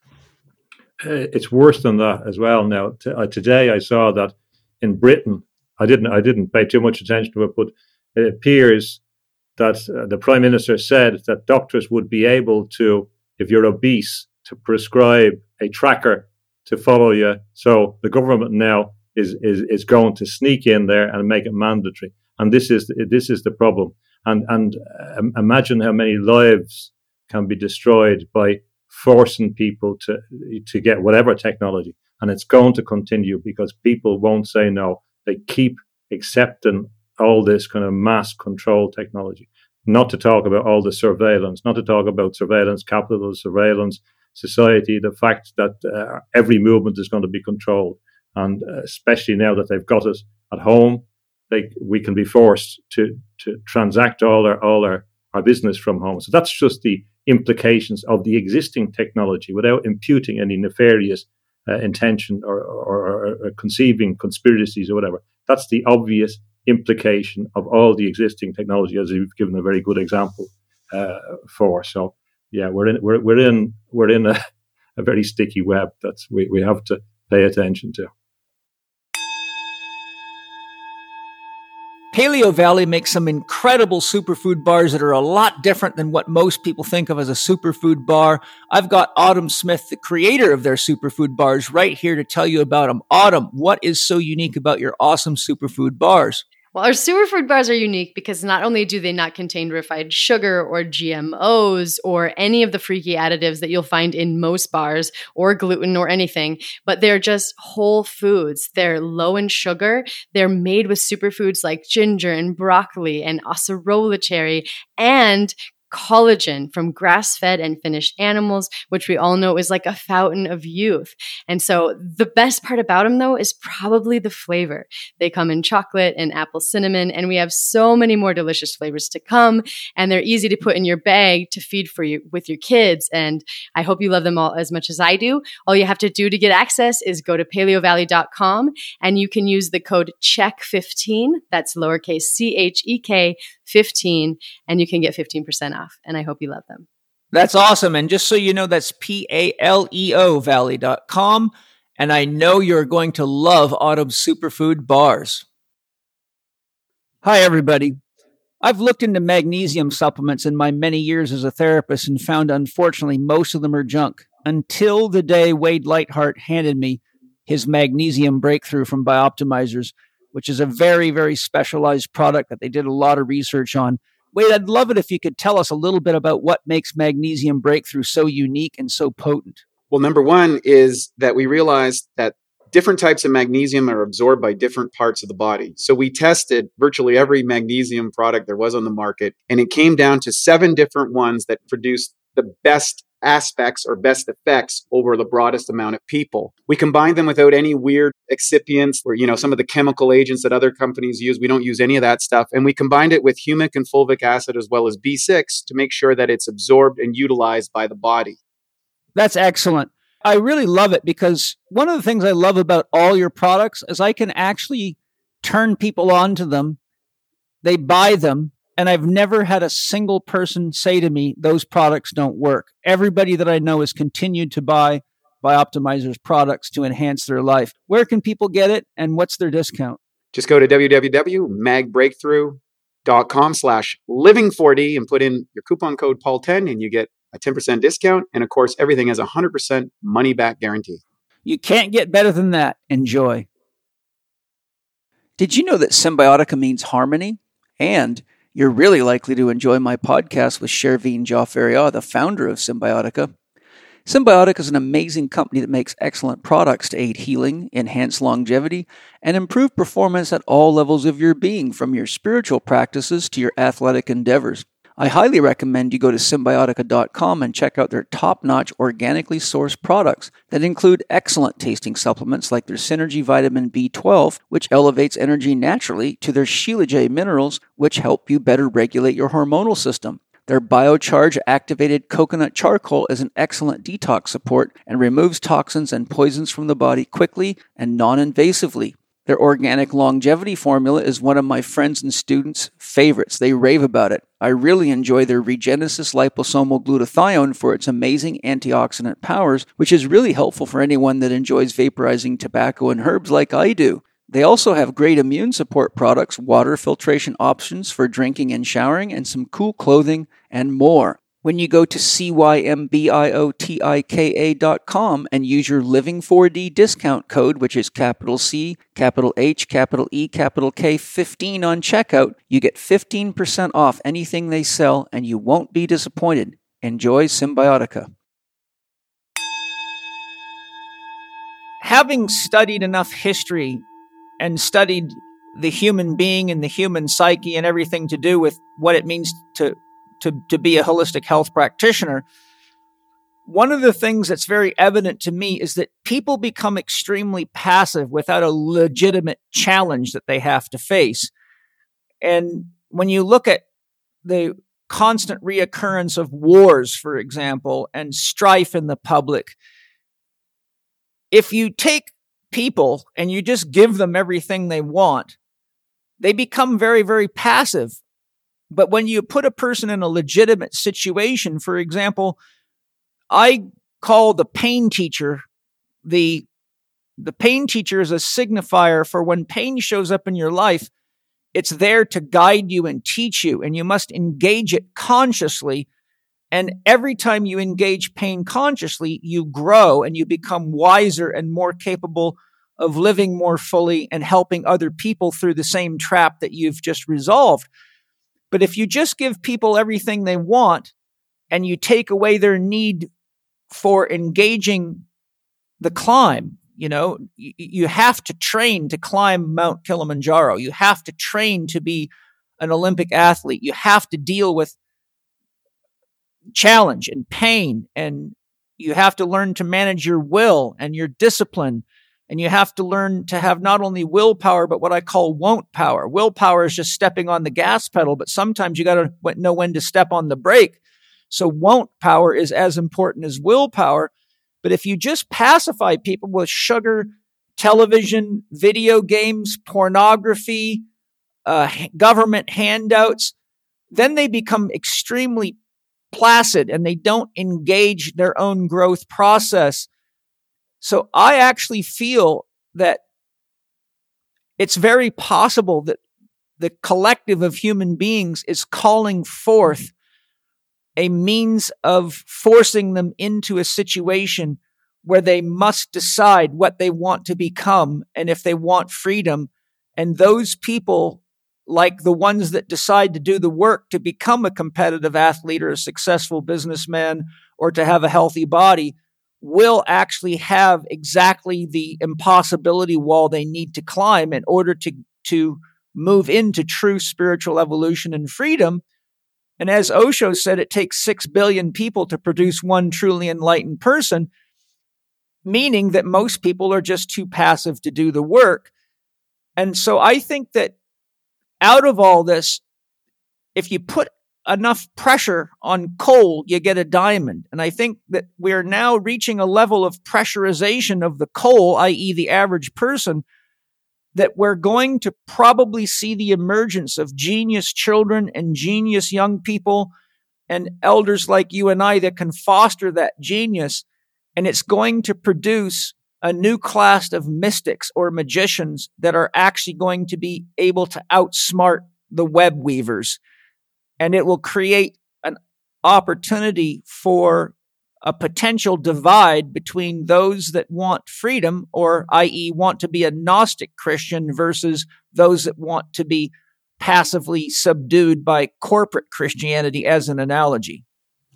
Well, going back to your original or one of your earlier questions about the finance and all that, I'm not in this for the money. I'm in this because this is, and I'm going for the rest of my life, I'm going to argue against this scientocracy, the empire of scientism, for myself, but for other people. I've no fear of death, no fear of whatever there can be.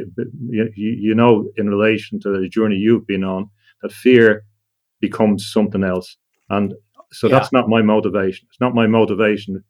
I would have been very, very happy at home, doing my things, painting, minding my own business. It was only when I wrote the book, when last year, when I did a first interview with Jeff in January, I did a few series of interviews, and I warned in that video on globalization that we were now entering the end game and that we were going to we're going into the Scientocracy and science. That was before this. It's dated in March, but we recorded it in January. This was before this stuff blew up, because I had a sensation. I wrote a book. I'm not saying it's a great book, Blue Lies September. It was a complex book. It was about other things.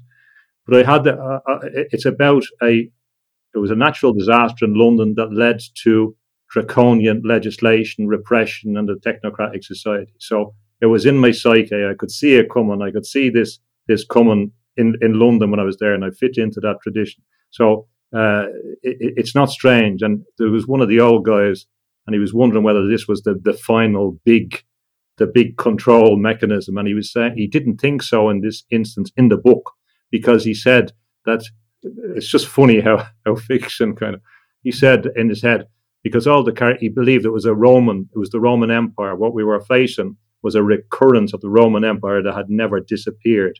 And therefore, he said the signaling mechanisms will be something with a Roman reference. And then all of a sudden, I hear about coronavirus, corona, Latin for crown, seed, and Ovid. Ovid is a Roman poet, so you say, okay, well, but that's too much. Yeah. When you talk about, of course, we have Huxley was the one that predicted that they were going to make people love their servitude, and it's very interesting. There's in 1956 and 1957, we had three concepts that were defined, which indicated where the world was going, and that for the next generation. We had the letter from Humphrey Osmond, a psychiatrist, to Huxley, which used the word psychedelic. So that comes into the mainstream. Yep. So I'm not talking about traditional entheogens, but psychedelic comes in. In same 56, 57, we had the term artificial intelligence, but McCarthy and others. And Norbert Werner and cybernetics. Yeah, but 57 in particular. And also 57, we had transhumanism.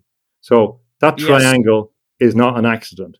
So, and also when you look at, say, McKenna's bent and his direction and Leary's direction, the psychedelic thing, drop out, don't get involved, let the thing go on. You can come out of your body. It's the same philosophy as in transhumanism, escape from the limitations of your body. So unfortunately, there is a negative side of that concept, but of that direction, which is distinct from the traditional concept from indigenous knowledge of spiritual development and entheogens. It's a distinct concept.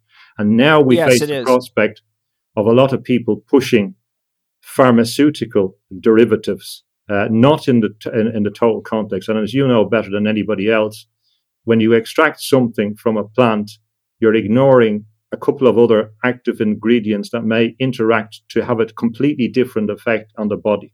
And then you're taking it out of its holistic context. So now they're going to flog all these psychedelics that people can have at home to make them love their imprisonment, so they can believe that they have spiritual evolution when they're sitting at home, when they're losing touch with people, when they're it's bad enough when people use motor cars enough, they don't walk anymore. They use machines instead of their legs. If you look at the human figure, you'd say, well, that figure is destined to walk and perambulate, and then we begin to not communicate because you see two people sitting beside each other with mobile phones and they don't talk, losing social skills. Or text messaging. Yeah, side by side. I've seen it in airports. Unbelievable. And then they are. We're separated physically now, and from your studies of massage and that, it's a basic human need. It's a basic mammalian need, as Desmond Morris talks about, grooming, the whole lot. But it's a very, very basic, and it's a basic spiritual need. And that is, we're being isolated. We're being made to be afraid of other people, and these are going to have profound effects on children. A lot of children are going to be scarred by these years. And the cruelty and sadism. I just wrote the word children on my paper right here as you were talking because of the comment that I want to share when you're finished. But yes, keep going. I'm totally dancing with you. There is a cruelty in that, a cruelty, again, the contrast in my head between climbing a tree with the apple blossoms coming out in the sunshine, having a bit of fun with a laughing child, talking about nature, joking, messing, competing, taking risks, and a child that is compelled to sit at home with a machine to become indoctrinated. And I looked back at The Road Ahead by Bill Gates, and he's very, very clear in the book. He said, we need to get children hooked on computers.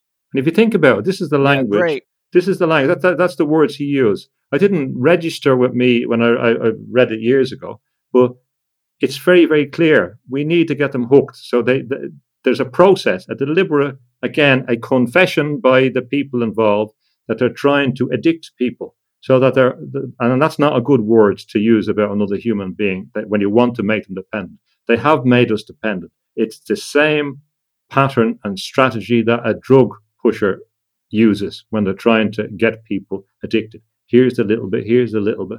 And it's the same thing with the financial system. Hitherto, people forget that the bill hasn't come in for this yet. So what we have been dealing with is a very rude waiter who's confined us and given us a bad meal. And we're only reaching the stage where now we go and get this. Now we get the exorbitant bill that we have to pay with the big bouncers and the weaponry that's going to make sure that we pay up whether we like it or not because we've notionally consumed something. And that's going to happen. And people don't realize the consequences of that yet. So while they've been happy receiving income in a lot of cases at home, I'm not criticizing them, but they've been forced to. But they will be told. Well, they don't know any better. No, they're ignorant. Yeah, and they will be told as well that it was their decisions, as well as all the businesses that will never come back as we move towards a society which it will be like what they used to have in Britain when the big employers, you worked for a factory and you work there and you work all the hours God gives you, and then you get paid at the end of the week. So you get your money, but you have to pay it in the store, in the factory store. So yes. this is what we're going to get in the future. Some big, as they call it, there's a name that the Amazon that are using for some big center. You'll order your goods with your currency that they give you, a notional currency, digital, and you'll spend it in that context, and your choices will be limited. All these things are made available because we have succumbed to these dependency powers. Sorry. Yes, and I wrote the word children down because by the time I was about 47, I reached a point where if lightning struck me and took me, I would be happy because I was so ready to explore the rest of the truth of myself and the cosmos that I felt like I had to get out of this cage of what we call Earth. But then I got a shocking surprise at 54 when Mana came along, and then another one a year and a half later or so. See, Mana's 5, so about 2.5 years later, then Zoe came along. So here I am now. I'll be 60 this summer. I got a 41-year-old son from my first marriage. And then from my third marriage, I have, and my second and third, Penny and Angie, we all live together as a family. So I'm making that distinction because my second wife and my third wife are still with me, but my third wife is the source of my 2 children. But the experience of those children coming blew my heart wide open.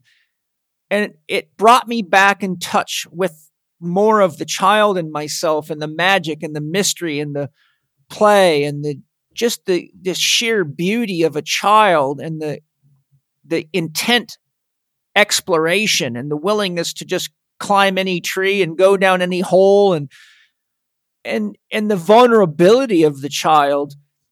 And we refused to let them vaccinate our children. And it was a big, big battle. In fact, I told them, without a long story, but I told the nurses, we've done our research. I've consulted one of the world's leading experts on vaccinations. We're using homeopathics.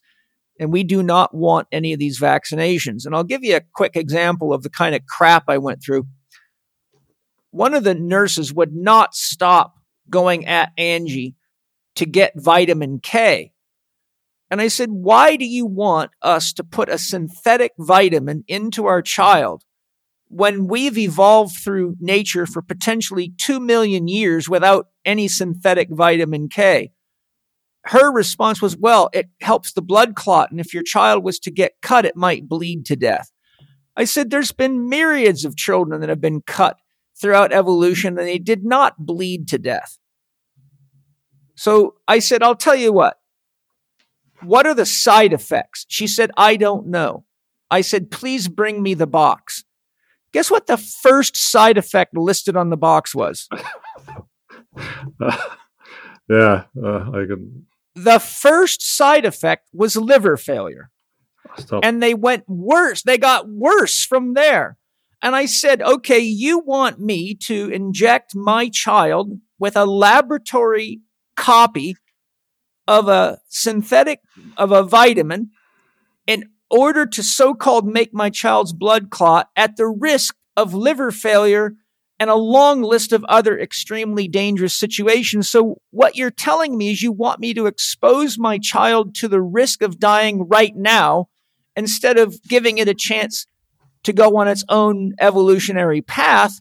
I said, do you have any common sense at all? Or are you completely and utterly brainwashed because you get paid by these organizations? I said, isn't it a bit of a shocker that you as a nurse have probably given thousands of these injections and you did not even know any of the side effects? I said, that you want me to succumb to that level of stupidity for my own child? So she just sort of threw her hands in the air and walked out of the room because she didn't have a response for that. But the punchline is, the day we were supposed to check out of the hospital, Angie ended up having to have a C-section due to last-minute complications. And Mono was a breech baby, so he was upside down, but his heart rate dropped to 50% of what it should be when she was just sitting and resting, and they thought potentially he had a cord wrapped around his neck or something like that. So, we made the decision to do the C-section because the doctor, who we chose very carefully, said, Paul, you can try a natural childbirth, but if your son's heart rate is already 50% below normal at resting, imagine the stress he's going to be under going through the birth canal, and he could be born brain dead or something like that. And if you want me to take that risk, it's your choice. I'll do it. So we both opted to take the safer route. But that's why we were in the hospital. We had 2 midwives. We had a whole bathtub, a birthing tub for a water birth and everything. And it was just the last checkup. And it was so interesting because the day she went for her final checkup, that morning, I said to her, I have a very bad feeling about this. I said, I don't know why, but something in my gut tells me this is not going to turn out well. And sure enough, at 2:00 that afternoon, I got a phone call with her in tears saying they want me to have a C-section immediately. And she told me the story. I said, I knew it. I knew something like this was going to happen. But anyhow, here's the punchline. The day we're supposed to check out of the hospital, I'm sitting in the room with Angie packing up all her stuff, and a man and a woman dressed in a very classic government-style plain blue suit with a tie show up at the door with the head nurse. And they say, Mr. Check, we need you to leave while we interview your wife. I said, what the hell do you need to leave to interview my wife? There's nothing that can't be said between us. We're married. She said, well, by law, you have to leave. And they wouldn't tell me anything else. She had called the social services to come investigate whether or not I was abusing my wife and children or whether or not we were fit to be parents, because we would not let them vaccinate our children with all this toxic horse shit. And since then, I've met at least 3 other people, all holistic people, who went through the same charade. It's the frightening thing. I don't want to depress people too much, but now we have ceded a lot more power to the authorities through this process. They have taken so many rights that have taken a long time to to be built up. And they have propagated the view successfully that there is no limit on what you can do once you have a scientific justification and a white suit. So, coming up to people's doors and doing tests, or in China doing anal swabs so arrive at your door and give you an anal swab and you're not going to be able to do anything about it.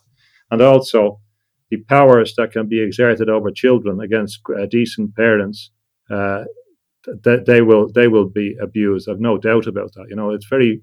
It's all, I know there's a lot of problems historically. Say you take the Catholic Church, and it's good that they're brought to light. But it's funny the way they focus on things 50 years ago at a stage when there's actually a lot of problems going on now in relation to taking the deconstruction of rights. And the difficult thing is, it's not only is there a deconstruction of rights, but associated with that is the deconstruction of the idea that you are a human, that you are an individual. So this process of transhumanism, posthumanism, facilitated by people that think that they're clever, come and utilizing certain of the French theorists philosophically, are being marshaled by people that realize that they can be used to strip people of their rights. So there's endless pressure to do so. But as a lawyer, in the common law world, the amount of rights that have been deconstructed in the last year is equivalent to whatever environmental terms, burning down half of the Amazon rainforest in legal terms. You're not going to get these things back. These things were worked out bit by bit, worn away over hundreds of years through loads of disputes, and the legal profession as well is spineless. And I'll say that to any of them.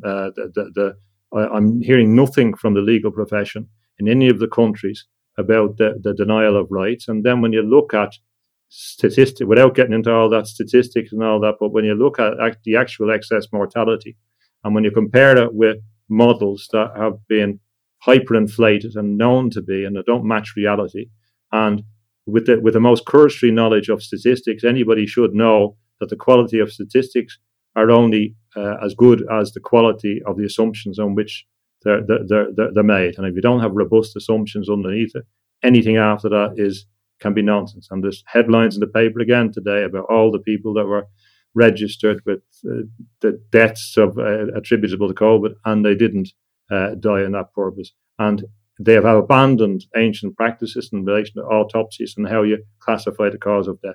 All that has disappeared, and nobody cares. So it doesn't matter what statistics are prevented. If they're not done properly, they're not going to be reliable. So, I mean, there's apart from all those issues, my fear is not about the present crisis. My fear is about the utilization of this for the scientocracy.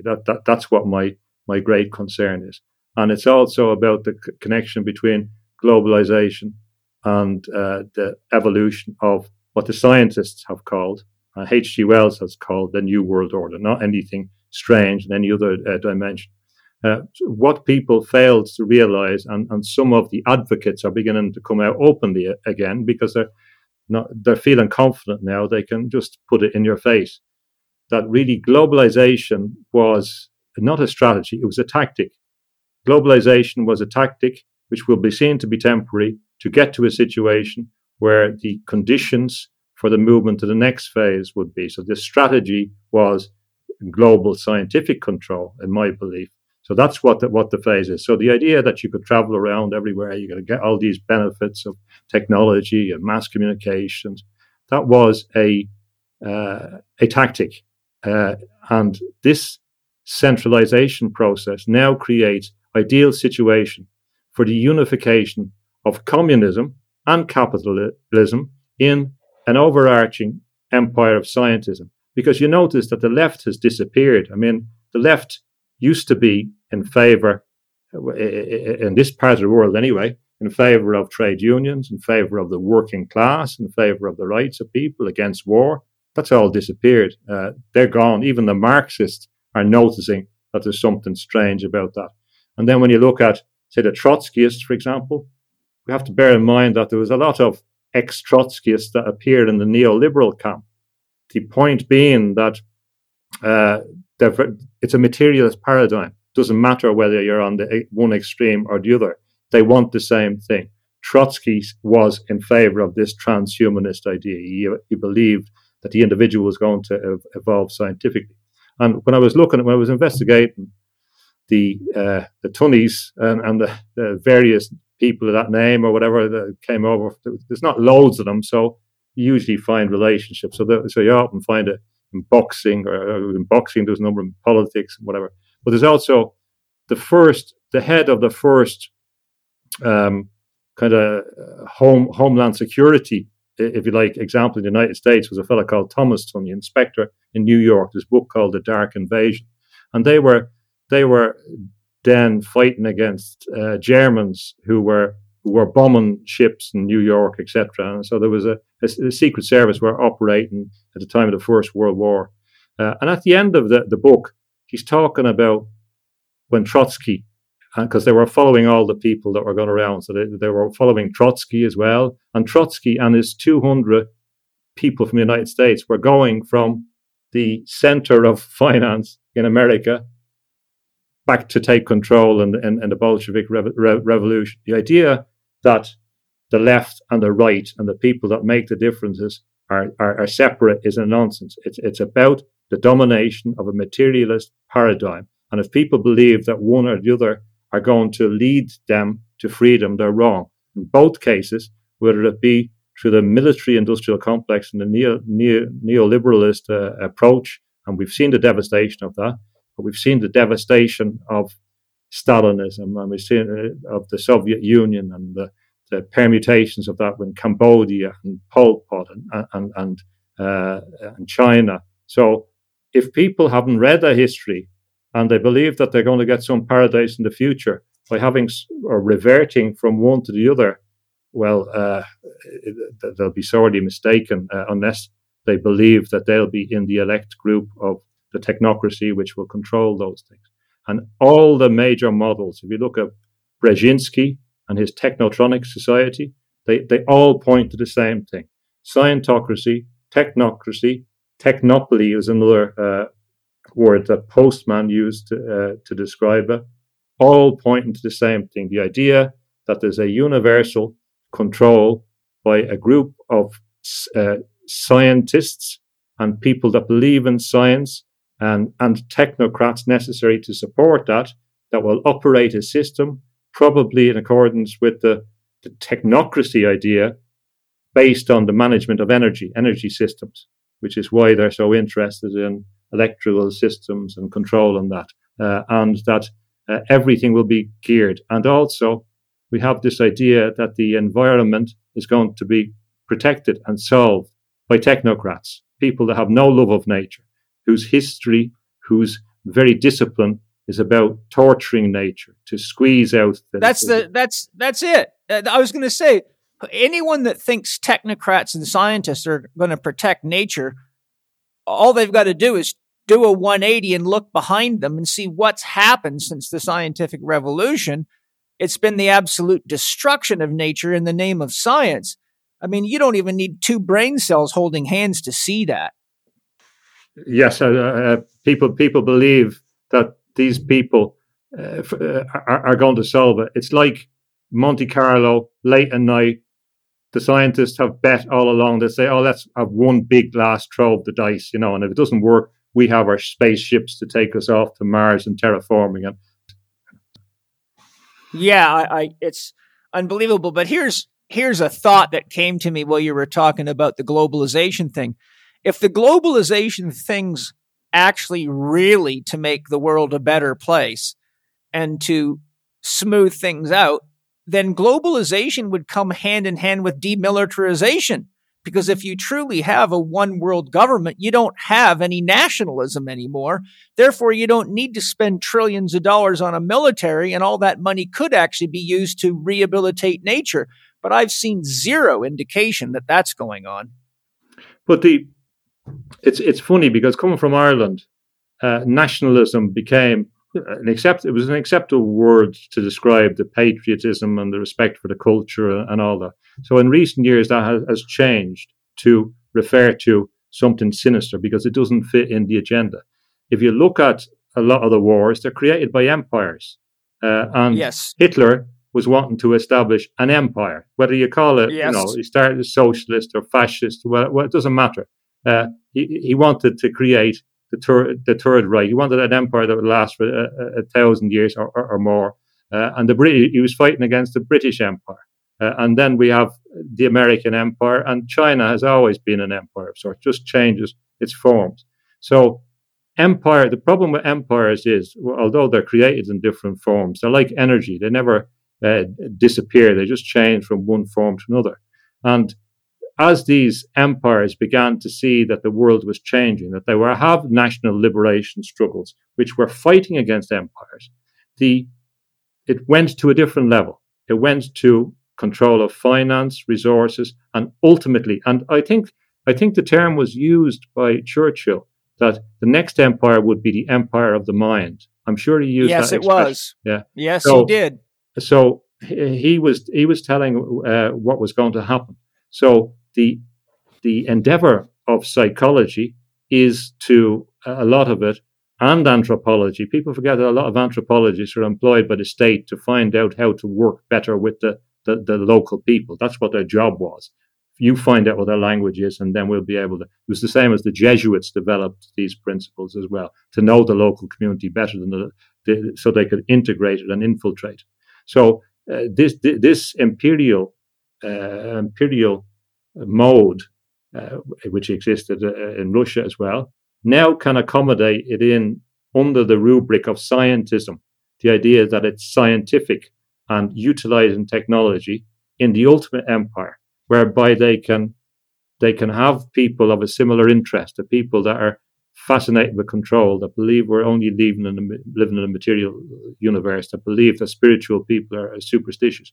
They can all fit into the equation. They can all have the best access to medical technology to promote their life because they're afraid of death, because they want some kind of immortality, because they don't have any spiritual sense. And they can all be united across borders when they don't have to worry about any opposition internally, or they don't have to struggle because the technology will do it with the AI and with transhumanism. Yeah. We're in a very, very interesting time. Jung said no man is fully alive until he has the power to destroy himself. So in one way, we should all be dancing in the street with our vitality. That's one thing about a legitimate shamanic journey. It takes you into a death experience, and it can be shocking to the very core of you. And you can have experiences that are so vital, so vivid, and so intense that it makes the normal, ordinary waking state seem like you're asleep comparatively.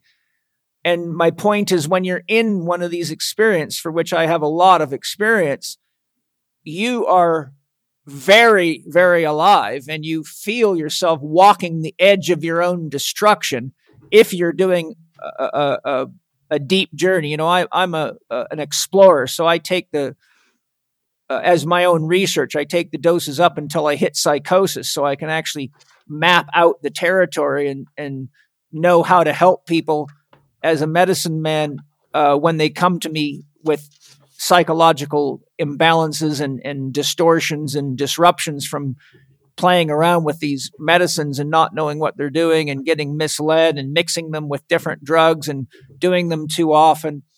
So that's how I pioneer everything. I work it and test it to the edges of itself, and then I make a record of it all and say, okay, now I can see where you're at, or I can see how this could be used therapeutically, or how it could be damaging as opposed to therapeutic.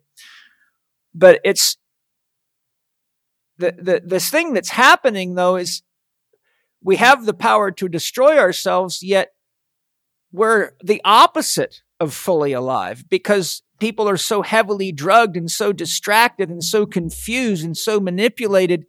I actually think people have really lost touch with what it means to be alive. And when you think about what we discussed earlier with the concept of the self, I don't think you can really have a visceral sense of what it means to be alive if you're disconnected from nature, because nature is our only real reference for what life really is. If you took a human being and raised them in a laboratory completely separate from nature, they would not have a sense of what it really means to be alive outside of a glass environment with white counters. So there would be no sense of connection to anything other than sterile objects, which wouldn't be anything we would call life. So I really feel that we're actually so far away from the day of Carl Jung that we now really don't know what it means to be fully alive, even though we have the power to destroy ourselves. But in the same time, when you have this paradox, it also signals a very dangerous situation, because it means that you're unconscious of the effects of what you're doing to nature to create this techno-industrial, scientific, materialist, sterile reality that's really based on the flow of data, nothing actually factual, nothing tangible. Well, there's a funny point that people should remember about Huxley, was that Huxley said himself that he couldn't have really spiritual experience. He tried to, although he studied the perennial philosophy, he found it difficult. He didn't have hypnagogic experience. He didn't have visualization. So when he took his mescaline, it opened, the doors of perception that he didn't have. And this is important to remember, because, of course, Thomas H. Huxley, his grandfather, was the one who led the movement against spiritualism, because spiritualism was grown up in particular in the 1870s. And the idea of psychic forces, it came from a letter from Edward or Sergeant Cox in 1871 to Crookes. And he said, well, I think we should describe these forces as psychic forces, and people who engaged in them as engaged in psychism, and the field should be called psychology. And Sergeant Cox in 1875 established a psychological society. It didn't last. Only it was there when he was alive. But it was very, very clear that the idea of psychic was used because the scientists wouldn't buy the idea of the spirit. They wanted to bury the idea of the spirit. So spiritualism was seen to be associated with spirituality.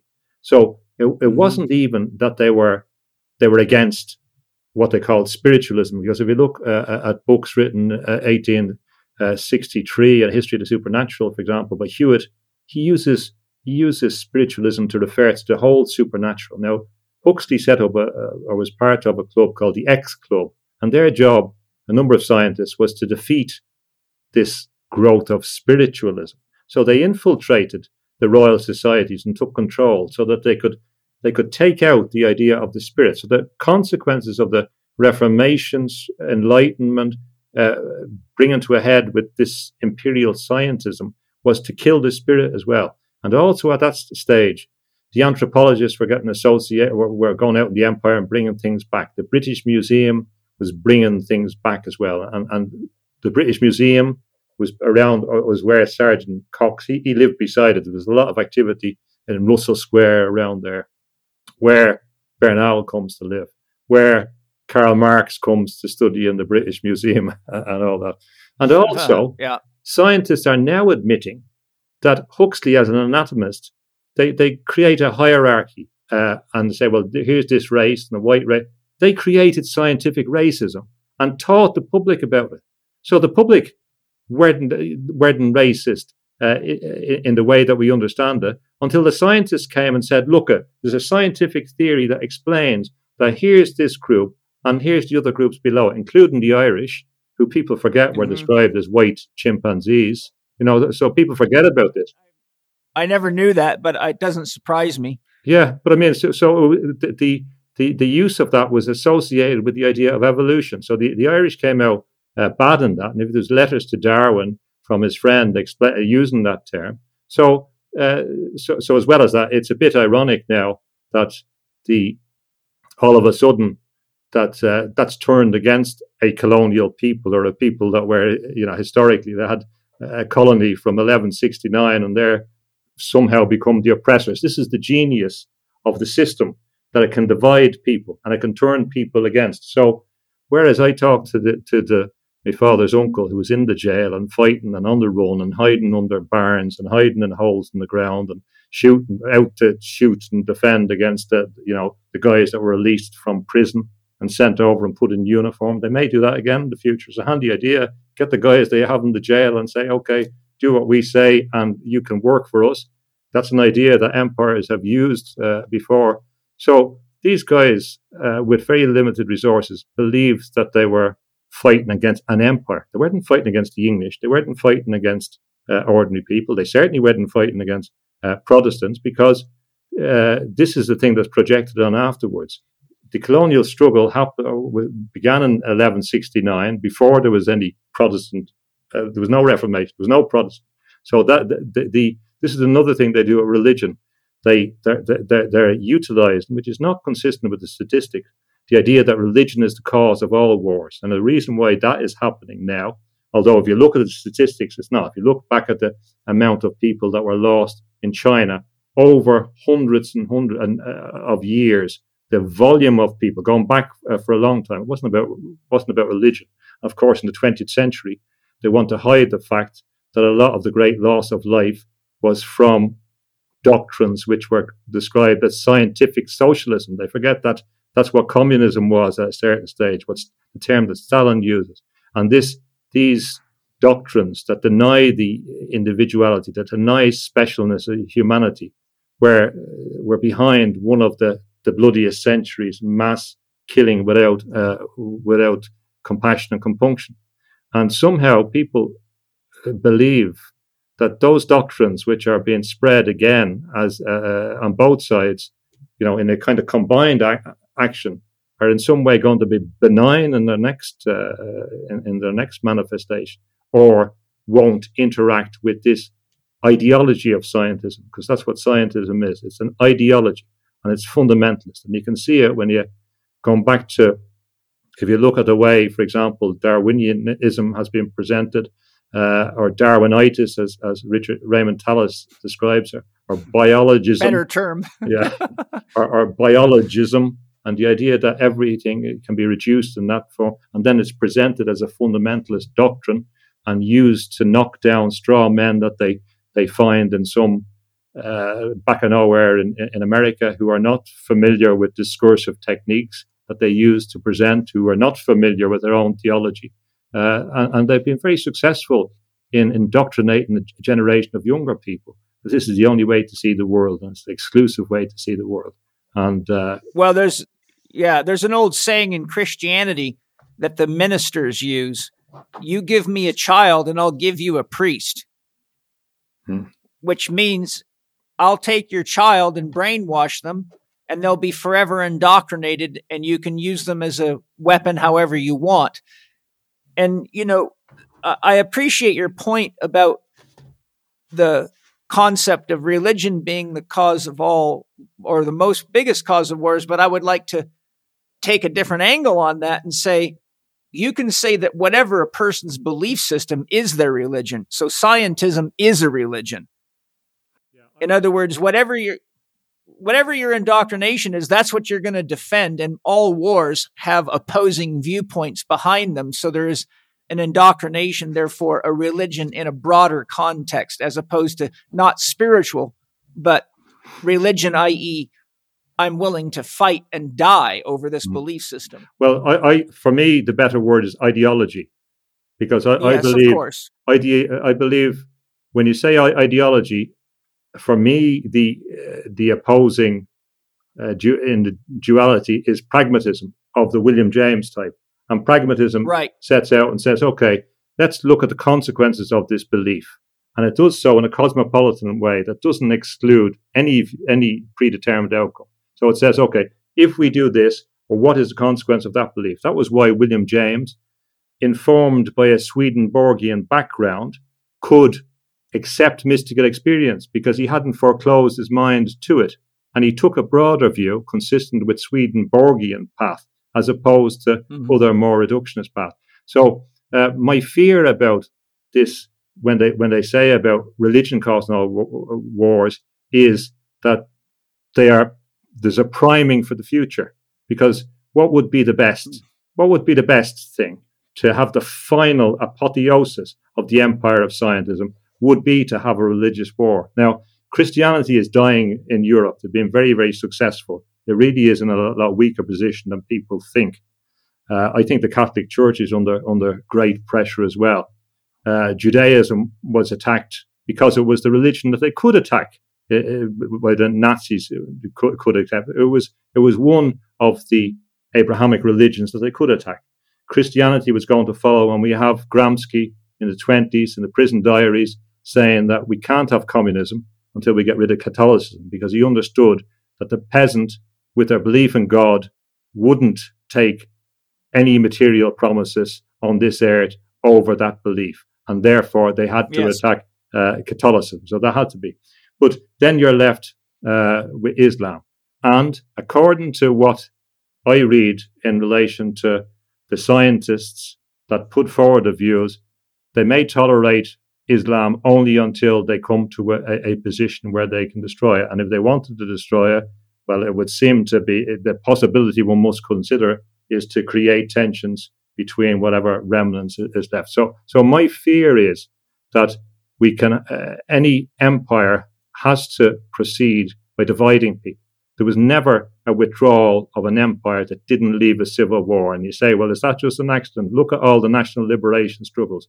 You have a war of independence against an empire, and then you have the civil war. It's inevitable because it's part of it. They're not going to leave that place without leaving the roots there. So my fear is that these religious tensions can be artificially stoked up. So that's why when I'm arguing for spirituality, according with the perennial philosophy, I want to encourage people who are genuine spiritual seekers in their tradition to see the common interest. And I don't want to alienate them against, in the process. Because in all the religions, there are practitioners that are very serious and very spiritual, despite whatever limitations on them. So I want to emphasize the common possibilities of enlightened people and to create bridges, so one doesn't exclude the possibilities that they can operate at a higher level. Because if anyone believes in a God, it has to be the same God. There's not going to be. It's going to be the one God that if they believe in that theocratic thing, there may be different paths to it.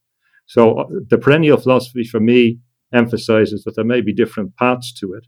If we go above whatever religious background we have to focus on the key elements, focusing on issues that are common, like light, for example, is in all religion, and to begin to develop theologies that facilitate. Well, I don't want to cut out, and also to avoid the possibilities by an empire that will want to eradicate any spiritual belief. That's a fear that I have for the future. That I want. Another reason why I want to emphasize the perennial philosophy, including the native religions of Africa as ones that deserve respect, and including the native religions of America. That respect for all the theologies, and to integrate. And when you're talking about, there's another point that came to mind when you're talking about the experiences and the medicines, is going back to Shakespeare, that a coward dies 1,000 times and the valiant die but once. And that's an important point, because if a person is living in their spiritual fullness, they're not going to fear death. But if you've given up your sovereignty to the state, and where every knock on the door, ring on the bell, letter, email, whatever can cause you fear because you've given up power, well, then it will be a nightmare. But also, I've listened to you talking about use of herbal medicines, and that is the way to. If you look back at the in particular mescaline, people say, "Oh, the psychedelic era started with Huxley and that." But of course, he was taking mescaline.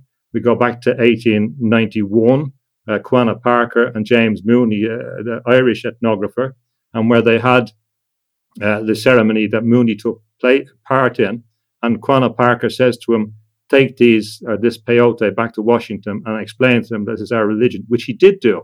And he went back and he distributed it to scientists, including William James, who didn't like it. But it eventually gets to Germany, and they isolated the mescaline in 1897.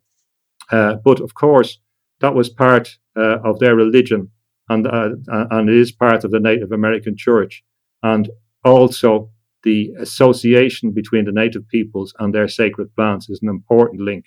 And it's good that people like yourself in your shamanic studies establish those connections with the true sources, which is not the big corporatist sources, and which understands the limitations and the benefits and the context and the proper procedures and the distinction between that exploration and taking a tab somewhere in a bar somewhere, which people engage in.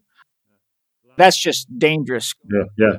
And the last thing I'll say is that also in this context is the archetypes within yourself, and it's clear in your life. The explorer is certainly the one of the archetypes that come to the fore. The healer is the other one that's very, very strong. The warrior is the other one, and the other one that I would identify is the Merlin complex. The idea of the magician who can, through their exploration, assist other people. Going back to Merlin and the Arthur's saga and other archetypes, but we have to draw on those archetypes within us. We have to find them, and we have to model ourselves as well if we don't find them strong enough. But they are in us, in not just in a Jungian sense, but in a broader mythological sense to utilize, to look back at past struggles and to interpret them in contemporary context.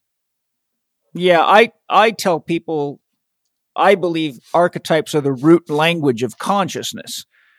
If without archetypes, you really have no way to interface with consciousness, because everything that we say in language points to some kind of an activity that can be classified as mother, father, child, warrior, king, queen, empress, the archetype of law.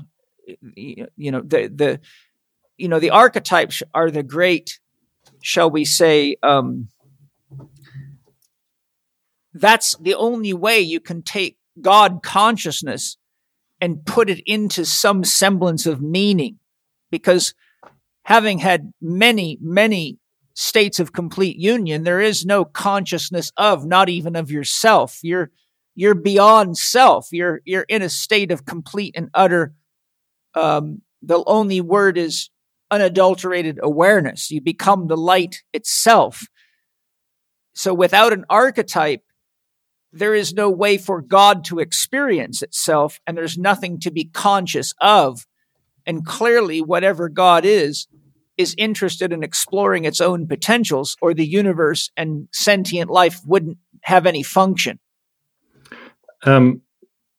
Thinking about in relation to the evolution of the new mythic, or a mythic for our times, or the reestablishment or restoration of an ancient mythic, or the drawing on the archetypes in a contemporary context. Perhaps I'll just lay out my belief about what the counter force is to this.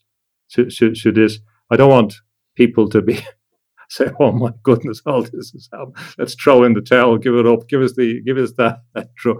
So my message, and your message as well, is a very positive one, and the pressure is the very pressure, occasion and cause of the movement towards a new stage of spiritual evolution. Absolutely. Yeah. It's the pressure that produces greatness. That's what it is. Back to your original coal and diamond. So I agree with it.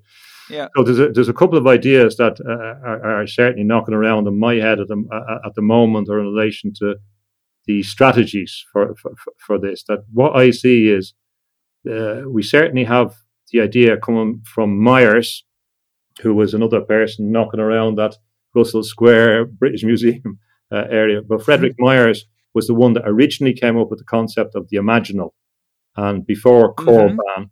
And the idea of the imaginal in its contemporary sense, as a number of people have identified, I think Bruce Lipton and others, is that the cells within the chrysalis of the old form begin to resonate individually.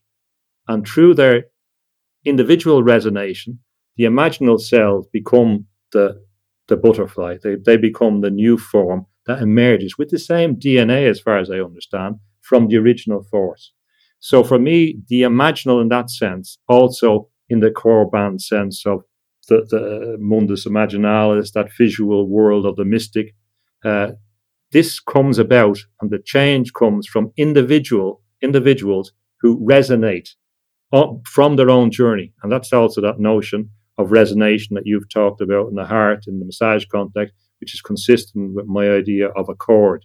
So it's because of individuals who have gone on their own journey, on their own path, and gone to a high level, that when they get to that stage, and this another idea I would add to this is the congregation of light from Eckhart Hausen, The Cloud Upon the Sanctuary. He talked about the mystic congregation.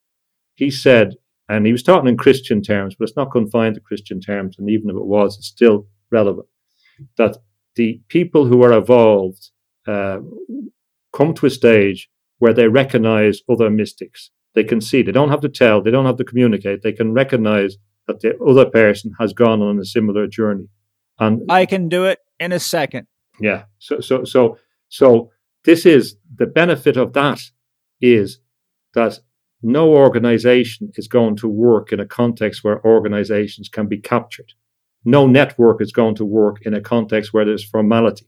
So the benefit of this imaginal system, of the idea of a congregation of light who is defined by the individual having passed on their own path through self-initiation, through self-propulsion to a certain point where they have those range of powers, not just mystic powers, spiritual powers, but also psychological and real world powers. Because as we know from looking at Maslow, that the people who have had peak experiences are the most high performing people. That it's not as if they're not lotus eaters.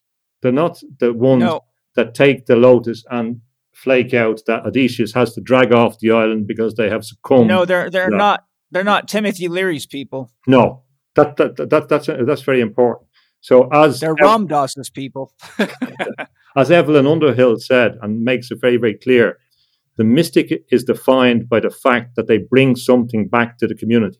And this is consistent with Joseph Campbell's idea that you go on the hero's journey and you bring it back. Now, they may not take it, but you have to bring back the boon to the community.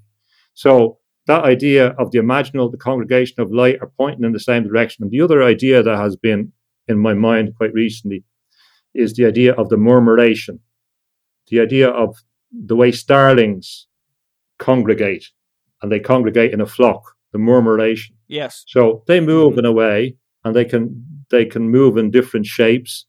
They obviously can't be led by one bird. They move for particular reasons. It's the same with certain fish. They move because when they're dealing with certain predators. Now, you talked about predation early on. The problem with humans is, having been the apex predators, they have to cannibalize themselves and turn on themselves because those ancient predatory predation possibilities are there, instincts are there, and they turn on themselves. It's a kind of corruption of the original growth thing in a kind of cancerous way. But the murmuration, apparently, according to scientists, but they say that every one starling can operate on 7 around it, and that one will have a little signal, a little whatever, and it will influence the other. So they can move in all these permutations. Now, the word murmur, of course, is the sound of people talking and communicating. A murmur is a positive sound of people actually communicating to each other. But in Swedish, the word murmur is mother's mother. It's the grandmother. And the grandmother is a critical figure in this. The grandmother in traditional societies has an important role in relation to keeping wisdom. And there's been older women. They're not grandmothers. They wouldn't like to be described as grandmothers, but sometimes they are, who have helped me, for example. And it's not always clear. It's not always clear that they would be the ones, but I have a pattern I can identify of that, because it's the same as the people have been on spiritual journeys. When a person has been unselfish, not in one generation, but in 2 generations, and they're not interested in egotistical things, they often have the space to be able to see what's important, and also have the concerns, and also have the courage, and the other word, courage, from heart. So I think that the idea of a mystic murmuration is in my head, the idea of individuals who have reached a certain level, who are not affiliated in any way, who can't be controlled and can't be put down, but can influence in particular ways, or corroborate, or reinforce, or assist, or contribute, or create a discourse, or spread the discourse, or spread a network, will be the thing that can unleash the power. The power is in spiritual consciousness. Every individual that listens to us has that greatest consciousness, and that's all they have to do, is to realize that. All the great traditions say you have that kingdom within you. In Advaita Vedanta, it's you look at yourself, you look at that consciousness, you realize that you're the one who's looking. So when they do that, Yes. they understand that they have that consciousness which is of the fundamental nature in the universe.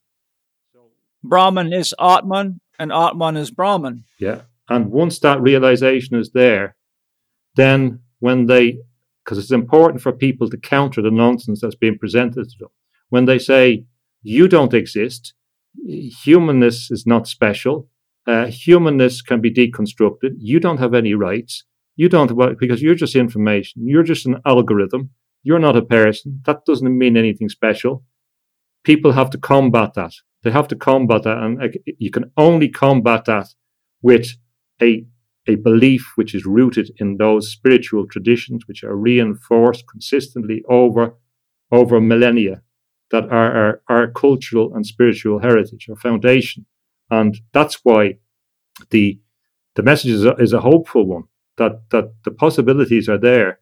And once people come out, again, in the biblical context, which you know very well, come out from among them, that idea, come out ye from among them, the idea that you have to bring yourself out of a morass of a background where you're not exercising your individuality, where you're not showing the efflorescence of your spiritual sovereignty.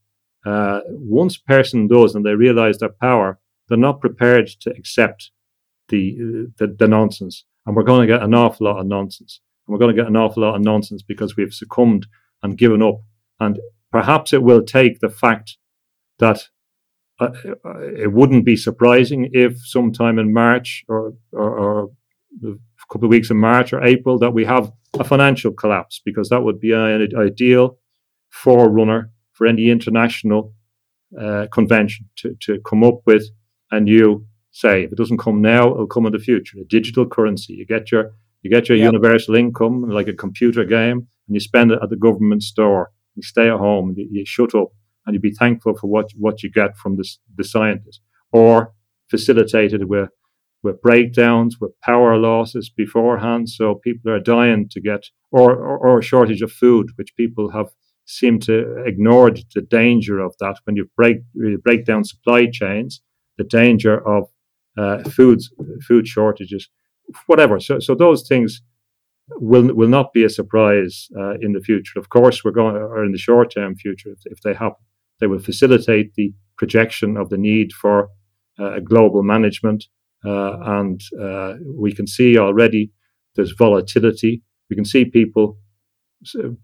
some people who believe that Bitcoin is the solution, a lot of money going into Bitcoin, but the government could also pull the plug on that in a stroke of a pen. Bitcoin's illegal, just like that. There's nothing stopping that. They might be right, but we don't know. The point is, same with the stock market.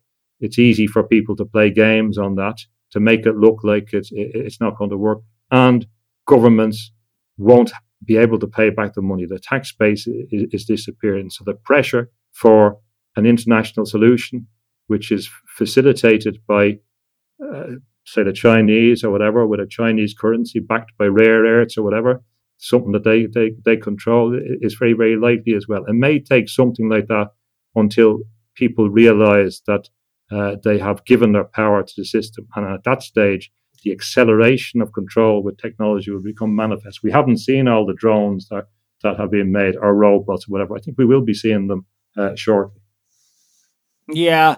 A couple of thoughts that came to me that I'll share is when you were describing how they're likely to approach us and tell us that we're nothing special, and that kind of stamp out spirituality concept, it reminds me of Jung's response to the atheist. He said something must be real before it can be rejected. So the very fact that they will try to tell us that we're nothing special means that we are. Yeah. It has to be there or they can't reject it. And the other thing is, Rumi said,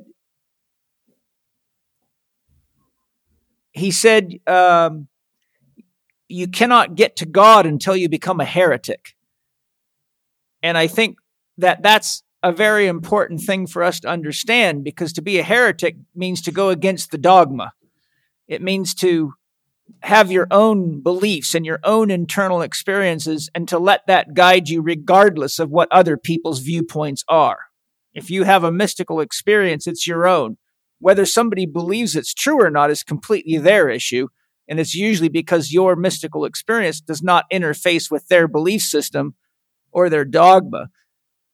What Rumi was really saying is you'll never become enlightened reading books. You have to actually engage life deeply enough to realize what's behind it.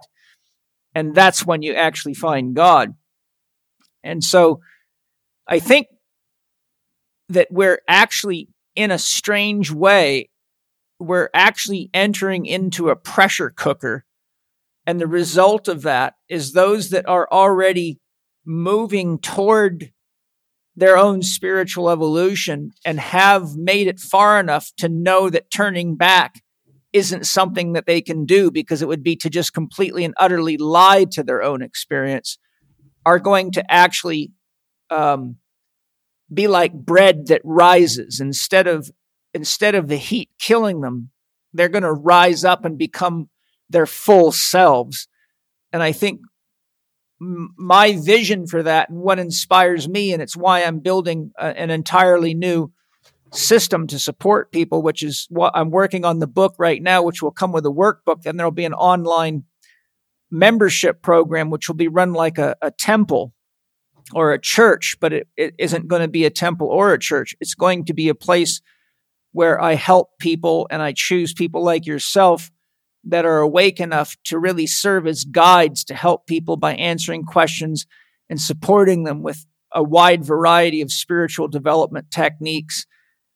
Because I really feel that at this time, people are getting scared and they need to have a place to go where they can learn the tools for managing a mind and learning to think effectively and learning how to identify what their dream is for their life, or at least for this immediate stage of their life, and how to use the principles of real magic, not sleight of hand, but the magic of using your mind and having your mind and heart synchronized so that there is coherence within you and your capacity to manifest reaches its potential, and you have people around you that are effective manifestors to support your own evolution and growth. So part of my sense of hope is that I know that there's plenty of people out there that are in the oven of the spiritual, of the alchemists call it cooking, right?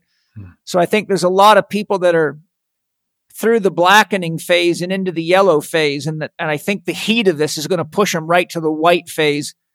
And I don't think it's going to take too many of those people working together to create a level of awareness amongst the public that would be almost like the power of the return of a Jesus again.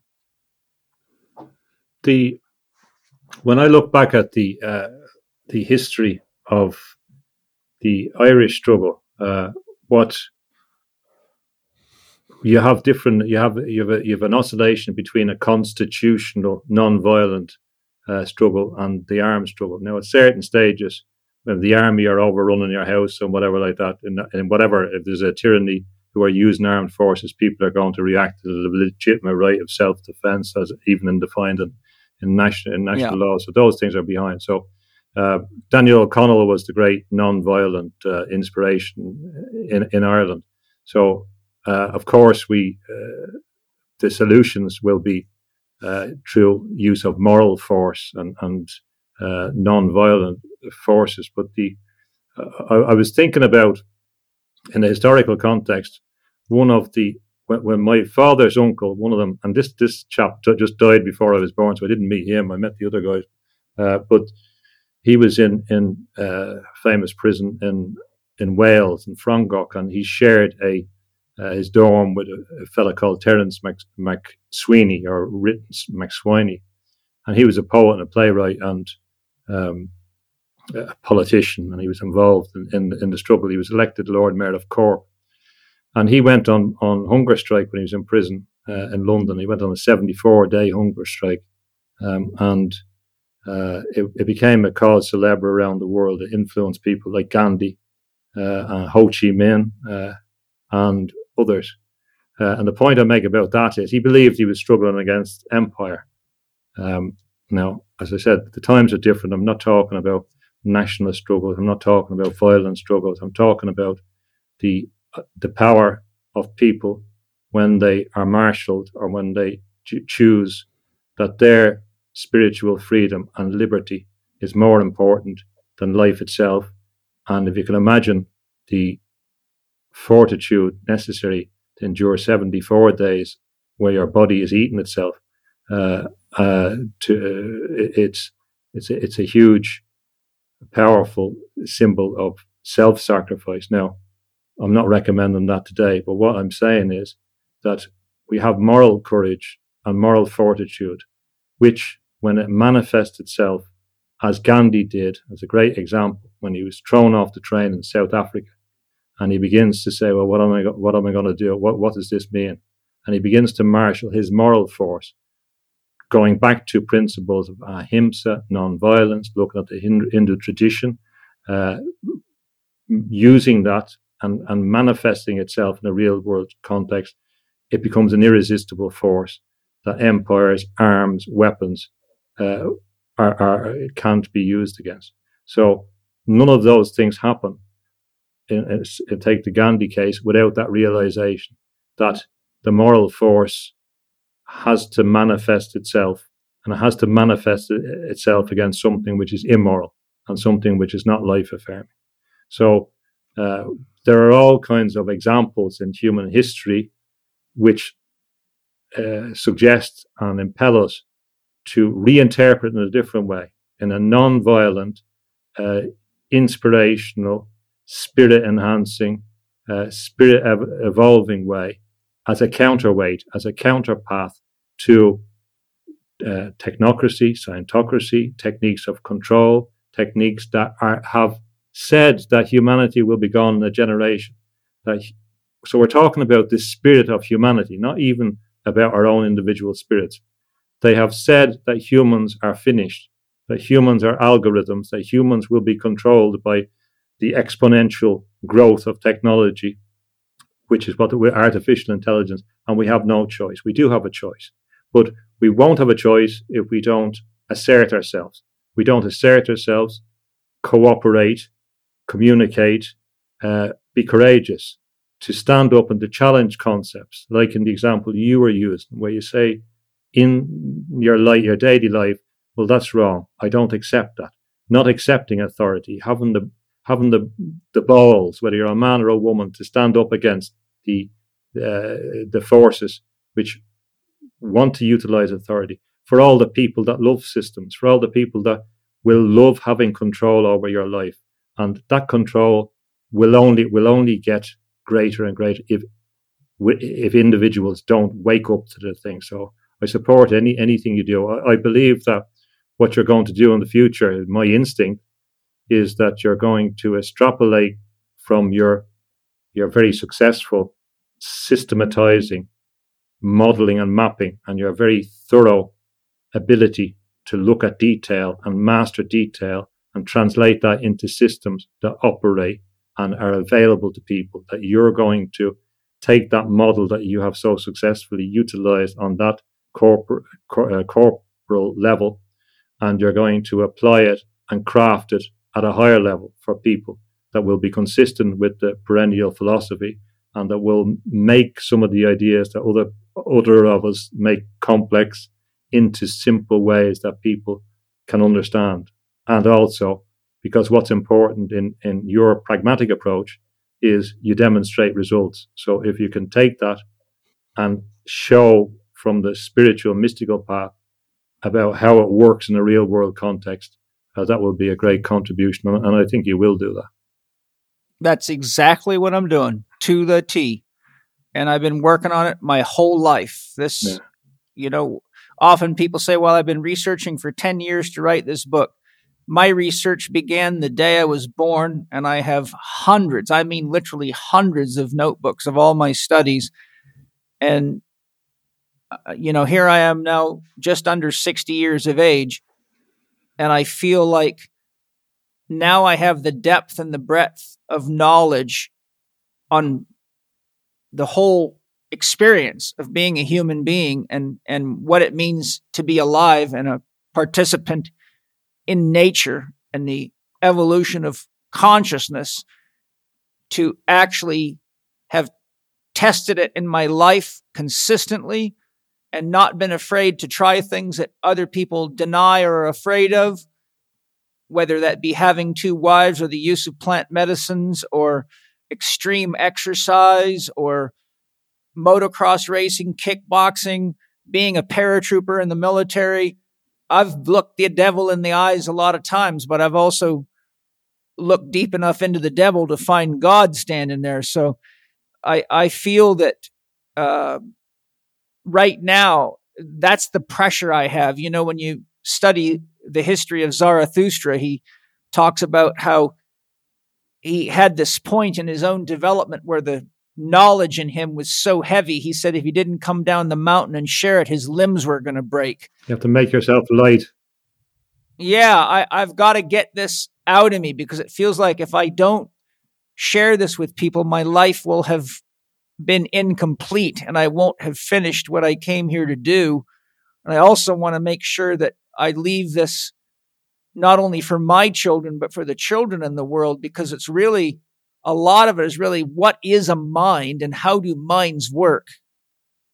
And what can you create when you use your mind effectively and you couple it with the cosmic consciousness or the one mind? And I think right now people are so lost and confused because there's so much confusion as to what's true, whether it be religious truth or whether it be natural truth or whether it be scientific truth. It's as though everything's pitted against everything else. And Steiner talks about the emergence of the awareness soul. First, we have a mineral soul, then we have a biological soul, then we have an intellectual soul. But Steiner says when you reach the point in your life where you begin genuinely questioning your own thoughts, beliefs, and the ideas around you, that's the emergence of the awareness soul. The awareness soul gives birth to the creative soul, which gives birth to the intuitive soul, which then gives birth to the union of consciousness with self, and you become one with God, or you have a true enlightenment experience. And so I really feel that what's important for me to do is to give people the tools to allow their awareness soul to actually take birth. Because once your awareness soul takes birth, you no longer fall into the trap of just believing things. You look at them relative to, is it sustainable? Has it worked for anybody? Is it something I can incorporate into my life? What's the short-term and long-term consequences? Who else has already tried this and what was their results? And so it allows a person to actually think holistically and not delude themselves by just becoming a believer, and to look at how does history show us what is transmutable into the future, and how can I actually live in a way that exemplifies to others freedom and morality and integration into nature with the intention of betterment for all and for supporting life on the planet, because without the great chain of being, our existence is gone. And so the one thing that I think the technocrats have overlooked is if they keep destroying nature, they themselves are going to die. So their technocracy is going to be a failed experiment. But they think they'll be on Mars by then, so they're not concerned about that. But in some extent, and also when I started coming back to look at what was written when I was going through mystical stuff, and said, okay, well, what do the best minds say? And then you look back again and you realize they have nothing. They come to the table with nothing. They don't understand consciousness. They have no idea what consciousness is. Some of the greatest neurologists in the world say consciousness is what happens when you're awake, and as if it disappears when you're asleep. Yeah. It is incredible. So they have the hard problem of consciousness. So they either decide like Dennett that it doesn't exist, or they just park it and say, well, it's something else. At the same time, whereas the greatest minds like Planck that said that consciousness is fundamental in the universe, yes, and all the observer things require the observer. So these guys have come along and taken out the observer, believe that they are not looking at all these experiments, believe that all these experiments are objective, and they ignore the subjective element in it. And I mean, so people have to challenge the nonsense that they're portraying, and they have to make sure they're not mystified by this mathematics that's being employed, the idea, especially with computers, the authority of the machine, the authority of a graph, the authority and the mumbo jumbo of all the techniques. They believe that nonsense that is shown. And Steinbeck said that all of the great developments come from the lonely mind of man, or the lonely mind of woman, that personal struggle. So when I started studying your broader work, when I was looking at what you were saying and the spiritual journey, I could see that truth, and that's the only word for it. You don't do that. You don't go on that journey unless you're motivated by the desire for truth. That's the only thing that interests me. Yeah, you don't persist with that. You don't read all the stuff. You don't pay attention to it. You don't go back and look. You don't restudy it. You don't study the different versions of the Bible unless you're really interested in it. And I think when you have explored, as you have done, the different manifestations of yourself, and when you have looked in different contexts and explored from fission to your interest in mechanics or the body, all the whole range, the whole spectrum, where you have acquired skill, and you're an eager student, because the mystics always have a great curiosity. They will persist with their journey. And I think of certain artists. I've bumped into Frank Auerbach 3 times, who's still alive, who's about 90, who was born in Berlin, whose parents sent him on the kindergarten over to Britain, whose parents died in Auschwitz, and he's become a great painter. He paints. I think he used to take off 2 days a year, one to go to Bristol or somewhere with his friends, and maybe Christmas Day, and every other day he goes to his studio and paints. And I believe he's still painting. And when I talked to him, and it was a great privilege to bump into him when I did, and he saw himself as an explorer too, and he is an explorer. He's going out, trying to, by following his own path, giving things to the world, a different way of seeing, a different way of interpreting. He's had people come to him, models, for over 20 years to sit in the same place, and he paints them every week. It's quite an incredible exploration. Another painter that I feel an affinity with, who was certainly kind of mad in a conventional sense, Ian Fairweather, the great Scottish-born painter who was a prisoner of war in the First World War, who goes on a journey. He studied in London, he studied Japanese, he studied Chinese, he translated books like The Drunken Buddha from China. He went to China, he went to Shanghai, He studied calligraphy. He ends up in Australia. He's painting all along. He was at the Slades. He changes his style. He incorporates Oriental symbols into his work. He lives out on an island, in Bribie Island. Before that, he lived up in Darwin. Apparently, at some stage, he lived in a cement mixer. One day... That's a mixing it up. Yeah. One day, he decided, apparently, now I'm not recommending that everything, when he was 60, that he wanted to see his friend in Indonesia. So he made a raft for himself, and he got on with a bit of water, and he sailed across and was washed up on the beach over there. We haven't had sharks around them, and they put him in prison and sent him home. Well, Robert, I hope they fed him first. Robert Hughes went out to see him. Now, I've gone to see where his shack used to be. It was just a shack. He painted on anything. He'd paint on newspapers, on anything with household paint. He just wanted to paint. And Robert Hughes, the great art critic, one of the best, came to see him. And when he found him, the guy had gangrene, his toe. He had to take him to the hospital. He couldn't do the interview because, he didn't do the interview then.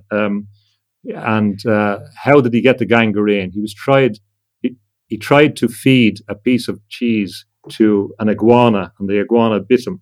And, and these guys, you say, these guys are the guys that provide a different model of reality. You know, that people can live their life in different ways, and they can come up with great art that when you look at it, it's very, you have to engage in it. You have to try and understand. You have to try and understand the background, the life, to learn something, and you get something. You get something which is deep, and that's what art is about. And I know you're an artist, and I am as well. And from that exploration, you can look into someone else's soul, and they make an effort in their life as well to go beyond the basic realities, to go beyond all the things they've suffered, for the reason that they give to somebody else a different perspective, and living close to nature, not looking for the material comforts, not caring about celebrity, just believing that through painting they can create a bit of magic, they can create a different, and they can do, and people can do that. So I admire when people go on their own journey. It doesn't matter what journey it is. And another thing is, people think they have to go off to India. They won't be able to do it now probably, but they have to go off to India or go off to some strange place, talk in some strange language, read some old books about. They don't. Spiritual evolution can happen everywhere, anywhere. The householder is another classic model. Absolutely. So it doesn't have to be anything strange or psychedelic. It's a natural process if people begin, and from there they will get power. There's no psychological power without really spiritual power. It's something else. There has to be some kind of base before that, which comes from. Now, people may not recognize that, but there is a spiritual base. And once people access that base, that level of consciousness, then they begin to unleash the power. Then they begin to surprise themselves, because they will find that their spirit, as it evolves, can access more knowledge than their minds can. People don't understand that. They can access, there's a noetic quality, an ineffable quality, that takes them out of the limitations of the mind. As we know from people like Donald Hoffman, that talking about conscious agents, that in many senses, and this is a double-edged sword, scientists understand that our view of the world is very, very limited, but they're using that to make us doubtful about what we see. And the mystics have been saying this since time immemorial, that what we see is not the real world. Now science is accepting that.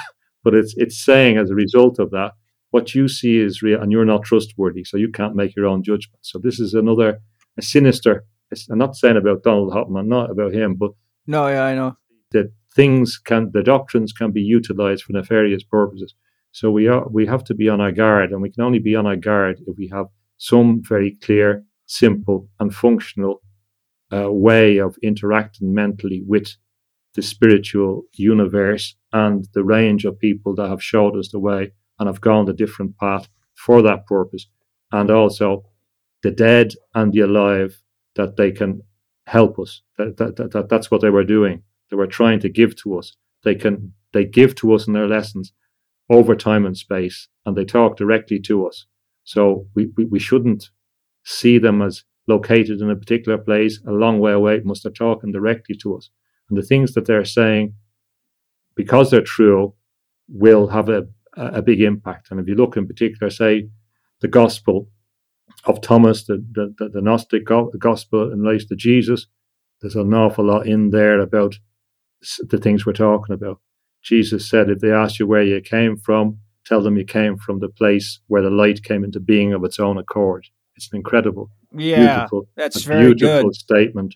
And also, he anticipates in that when he says that if spirit emerged from the flesh, it is a wonder of wonder, contrasting it with the wonder that it would be otherwise, meaning that it couldn't have emerged from the flesh. So he anticipates this idea that consciousness emerges from the brain, in my view, and says it doesn't. It comes from somewhere else. No. It came from where the light was. And it's the clearest statement that is consistent, that is also suggestive to me from the Hermetic tradition, from Buddhism, from all the explorations in shamanism, that what they're talking about is, and in the various strands of the Kabbalah, that what they're talking about is a pre-existing light that we are part of and that we aspire to return to. But our mission in this context is to evolve in this form, in this heavy density.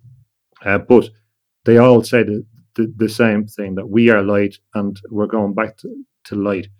That's criticized by certain people. There are certain feminist theologians that say that's a big lie because they believe that it's about the material world now. Now, of course, we have to attend to the material world. It's not only that. So don't let people take away your spiritual being.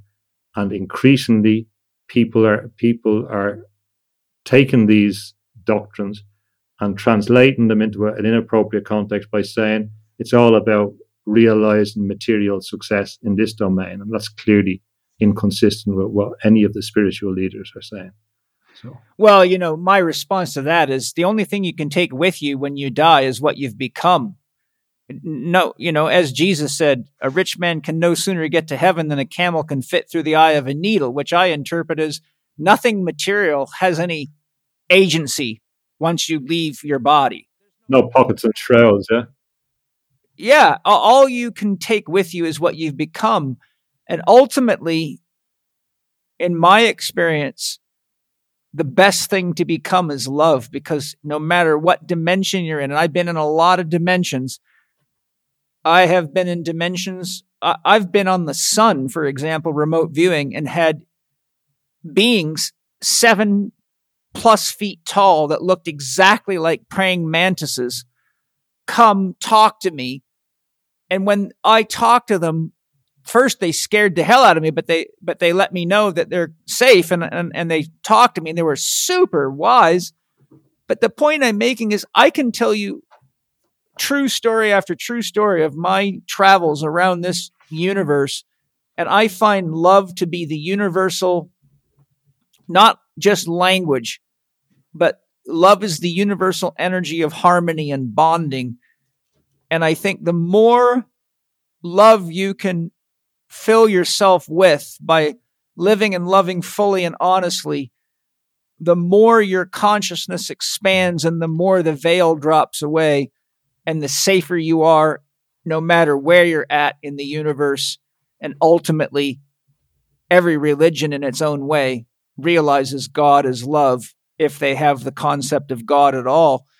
So for me, I just found that as I've grown and matured and learned how to love, and first of all, how to love myself as the basis of how to love others and support others in their own pursuit of their creativity, because I think creativity is the ultimate expression of love. And one of the reasons that I find art such an important spiritual practice is because I believe it was Henry Miller that said, when you're painting and the art spirit comes, you're adding life to life. And I really feel that I'm most alive when I'm adding life to life. And I think that true spiritual practices, that's what they do. They bring more life into your life, and you have more life in you. And the more alive you are, the more vital you are, and the more you have to share with other people. And if you look at spirituality conceptual as a progressively greater sphere of connection, ultimately love brings you to the point where your connection reaches to the edges of the known and embraces the unknown. And then you have no fear, even if it means completely just nirvana, to extinguish. Then if you've lived fully enough, then whatever is the truth is an invitation. To me, whatever God is, whether my conceptions or experiences are right or wrong, I know that that's the source of love, that's the source of life, that's the source of creativity, that's the source of mind itself. So my quest is to penetrate to the very core of it, and whatever it is that's there is powerful enough to create universes, minds, stars, galaxies, and everything that we know. And if there's a teacher that I want to embrace, it's that one, because the evidence, as you know, by their fruits you shall know them. No matter what's going on this planet, if you just lay on your back and look up at the stars at night, unless you're just completely deranged, you cannot be in utter awe of the power and the beauty of the artist that paints those skies like that. Until they fill it up with junk, as they're trying to do, even take away the beauty of that, which is right. Yes. But I agree with you, of course. But the thing that no number of things come to mind when you say that. Of course, when I mentioned the museum idea was based on muses, and this is a thing that has disappeared from the thing. And when you engage in art, as you have, when I do, that sometimes they come and you get the sense of being transported, and the sense of sometimes the best painting that I did, it kind of appeared before me, and I knew it was finished, and I knew I didn't have to do anything, although it was expressionist, and I couldn't have done it consciously. I just couldn't have done it. I have that experience regularly. That's when you really know you're having a spiritual experience. Yeah. The other thing that impresses me about, there's a lot of soft, fluffy, inoffensive spirituality, which is non-confrontational, and I don't see that. There's a place for that, but I kind of respect as well that warrior archetype where you have a tough love, and I can see that in your background and boxing, and in also the discipline that you have and the detail, and I'm sure you're a hard taskmaster. I say that with respect. And therefore sometimes it's difficult for people to believe that behind that figure. But I respect it more. It's more credible for me. My father was a good boxer, and he had this kind of love, which was just like a physical force. His belief in God was not any intellectual. It was just a real force. His love of nature. Listen to a bird song. Stop and listen. To a bird song. It was just impressive. It was more powerful than anything you could teach someone. So example is the best teacher.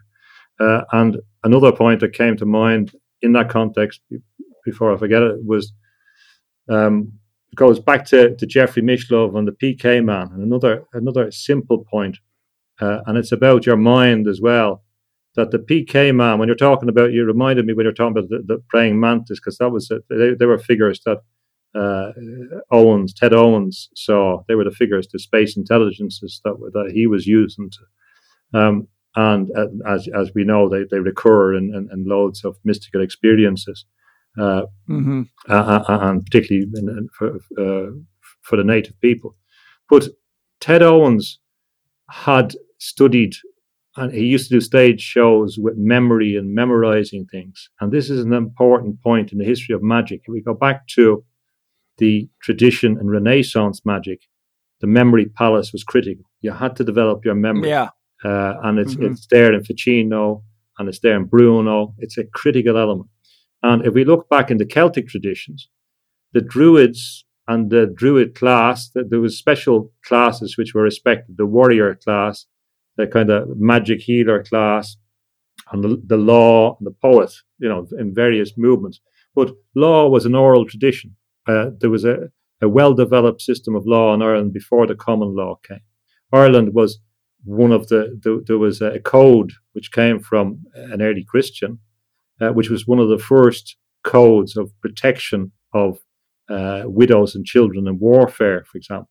But there were systems of compensation thousands of years old for what happened if you got injured at a blacksmith, for example, and the systems. This is a very old legal system that was taken away. But most of the legal system was a system that had to be memorized. So they had to have good memory. The poets had to have good memory. Obviously, a herbalist had to have a good memory. And when this tradition goes through, and when you come up to the PK man, he said that you had to have a good memory or you wouldn't be able to deal with the space intelligences. In some way, it would destroy your brain. So there was another reason as well, because, I don't know, a physical reason, whatever you want to call it.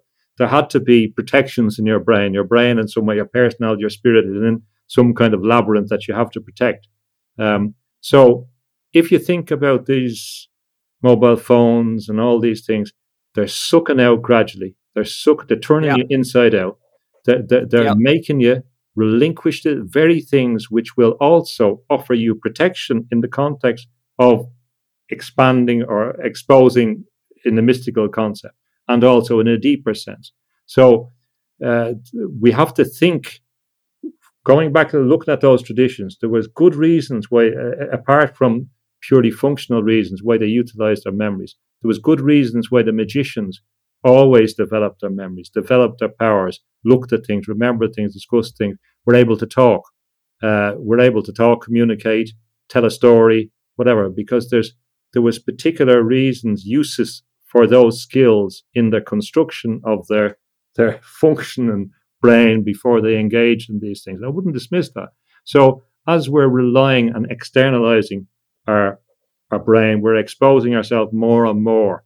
And also, as they're trying to map the correlates, they believe that it will be clearer to them about how we're behaving, and they'll certainly be able to predict certain behaviors, but they believe that that's more important than it is.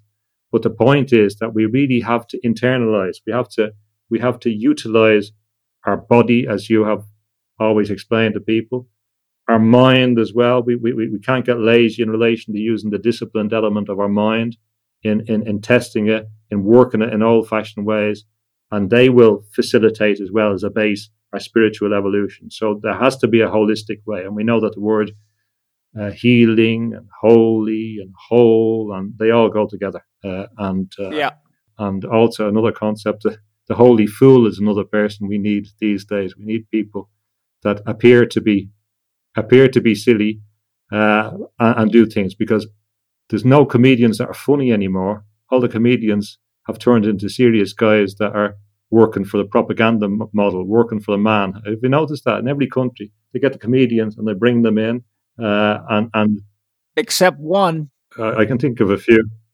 Have you seen J.P. Sears? I can't recall at the moment. Just search I will, J.P. yeah, Sears. Yeah. He was a student of mine for many years. He was an instructor for my institute for, I think, 5 or 7 years before he followed his dream to become a comedian. And he is putting himself at great risk because he is deadly honest about what's going on. And he wraps it up in humor, but he is shooting some bullseyes on a regular basis. And he recently got his third notification from Facebook that they were going to kick him off if he kept saying the things he was saying. And his response is, "Screw you. I don't need you." But, I'm very proud of him. This guy came to me when he was 19 years old. He dropped out of college because he said the only thing that interested him was my teaching. So he would carry all his study material into his university classes and sit there and study my course manuals while he was in university. And finally, he just came to the realization, I just got to get the hell out of here and go study with Paul Chek. But anyhow, he was not only one of my instructors and a very, very skilled therapist and practitioner, an excellent instructor, but I encouraged him to follow his heart when he told me he wanted to go off and do his own thing, and now he's a world famous comedian, and he really is doing a phenomenal job of waking people up with all the issues that are going on. I'm proud as hell of him. So I will keep an eye out for him. And when you think of George Carlin and the things that make us jokes, there were prophecies, and about how they'd come to get everything for the Social Security, the whole lot they'd be for that, and he was right on those things about how the education system was dumbed down. But I will keep an eye out for him, because another tradition in ancient Ireland was the power of making fun of power. Now this is being co-opted to have like stooges that kind of represent a propaganda model to be utilized against the people, but that's not what it was about. It was always about, according to the records, about using to speak in power to truth, and that's what you're talking about, and that's where it requires courage, because it's easy if you're a Lord Haw Haw, like the William Joyce that the Germans used, to as a spokesman for the Nazis, to make jokes at other people's expense.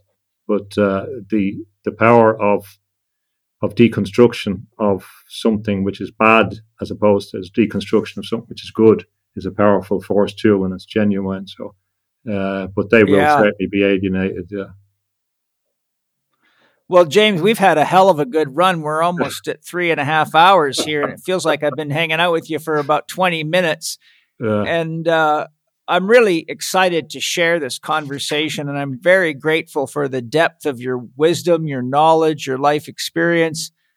And I feel grateful that I can expose people to your work. Where can people find out more about you and your work?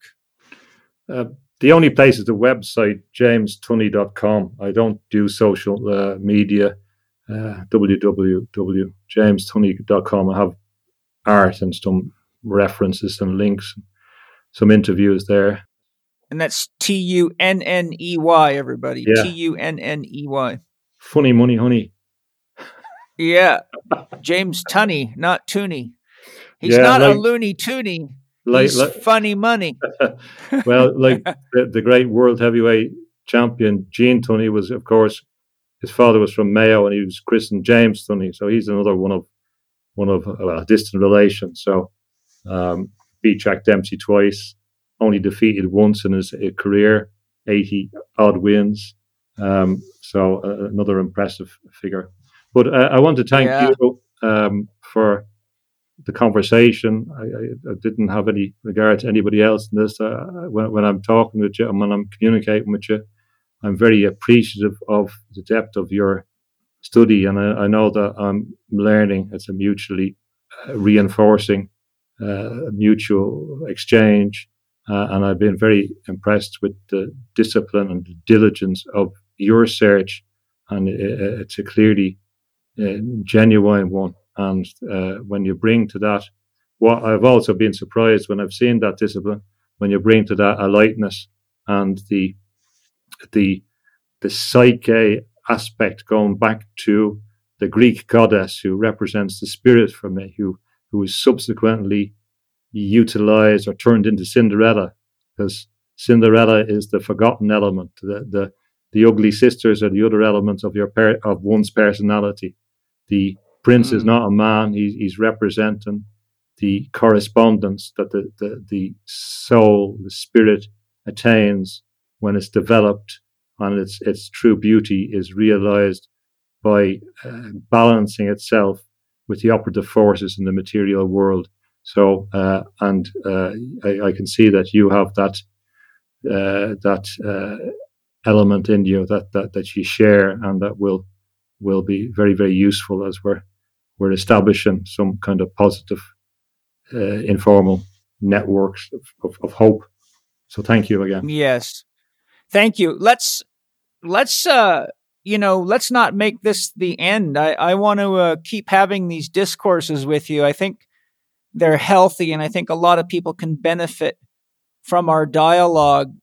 So, I'm taking a little time off to write. I've got enough podcasts as of this week to last me till August, so I can get some writing done. But if you're up for it, I'd love to. You and I get together every now and then, every few months or something, and let's keep digging into all this stuff, because I really feel we have a lot to share with people that can really help them.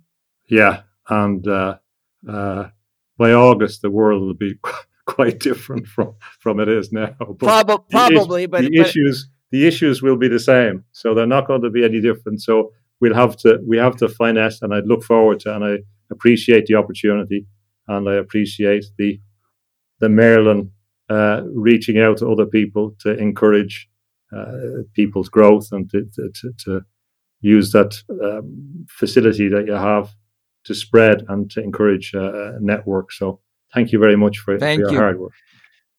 Well, thank you very much. And thank you to all of you listeners. I hope you've enjoyed James Tunney. I mean, I love this guy. His art is amazing. His writings are amazing.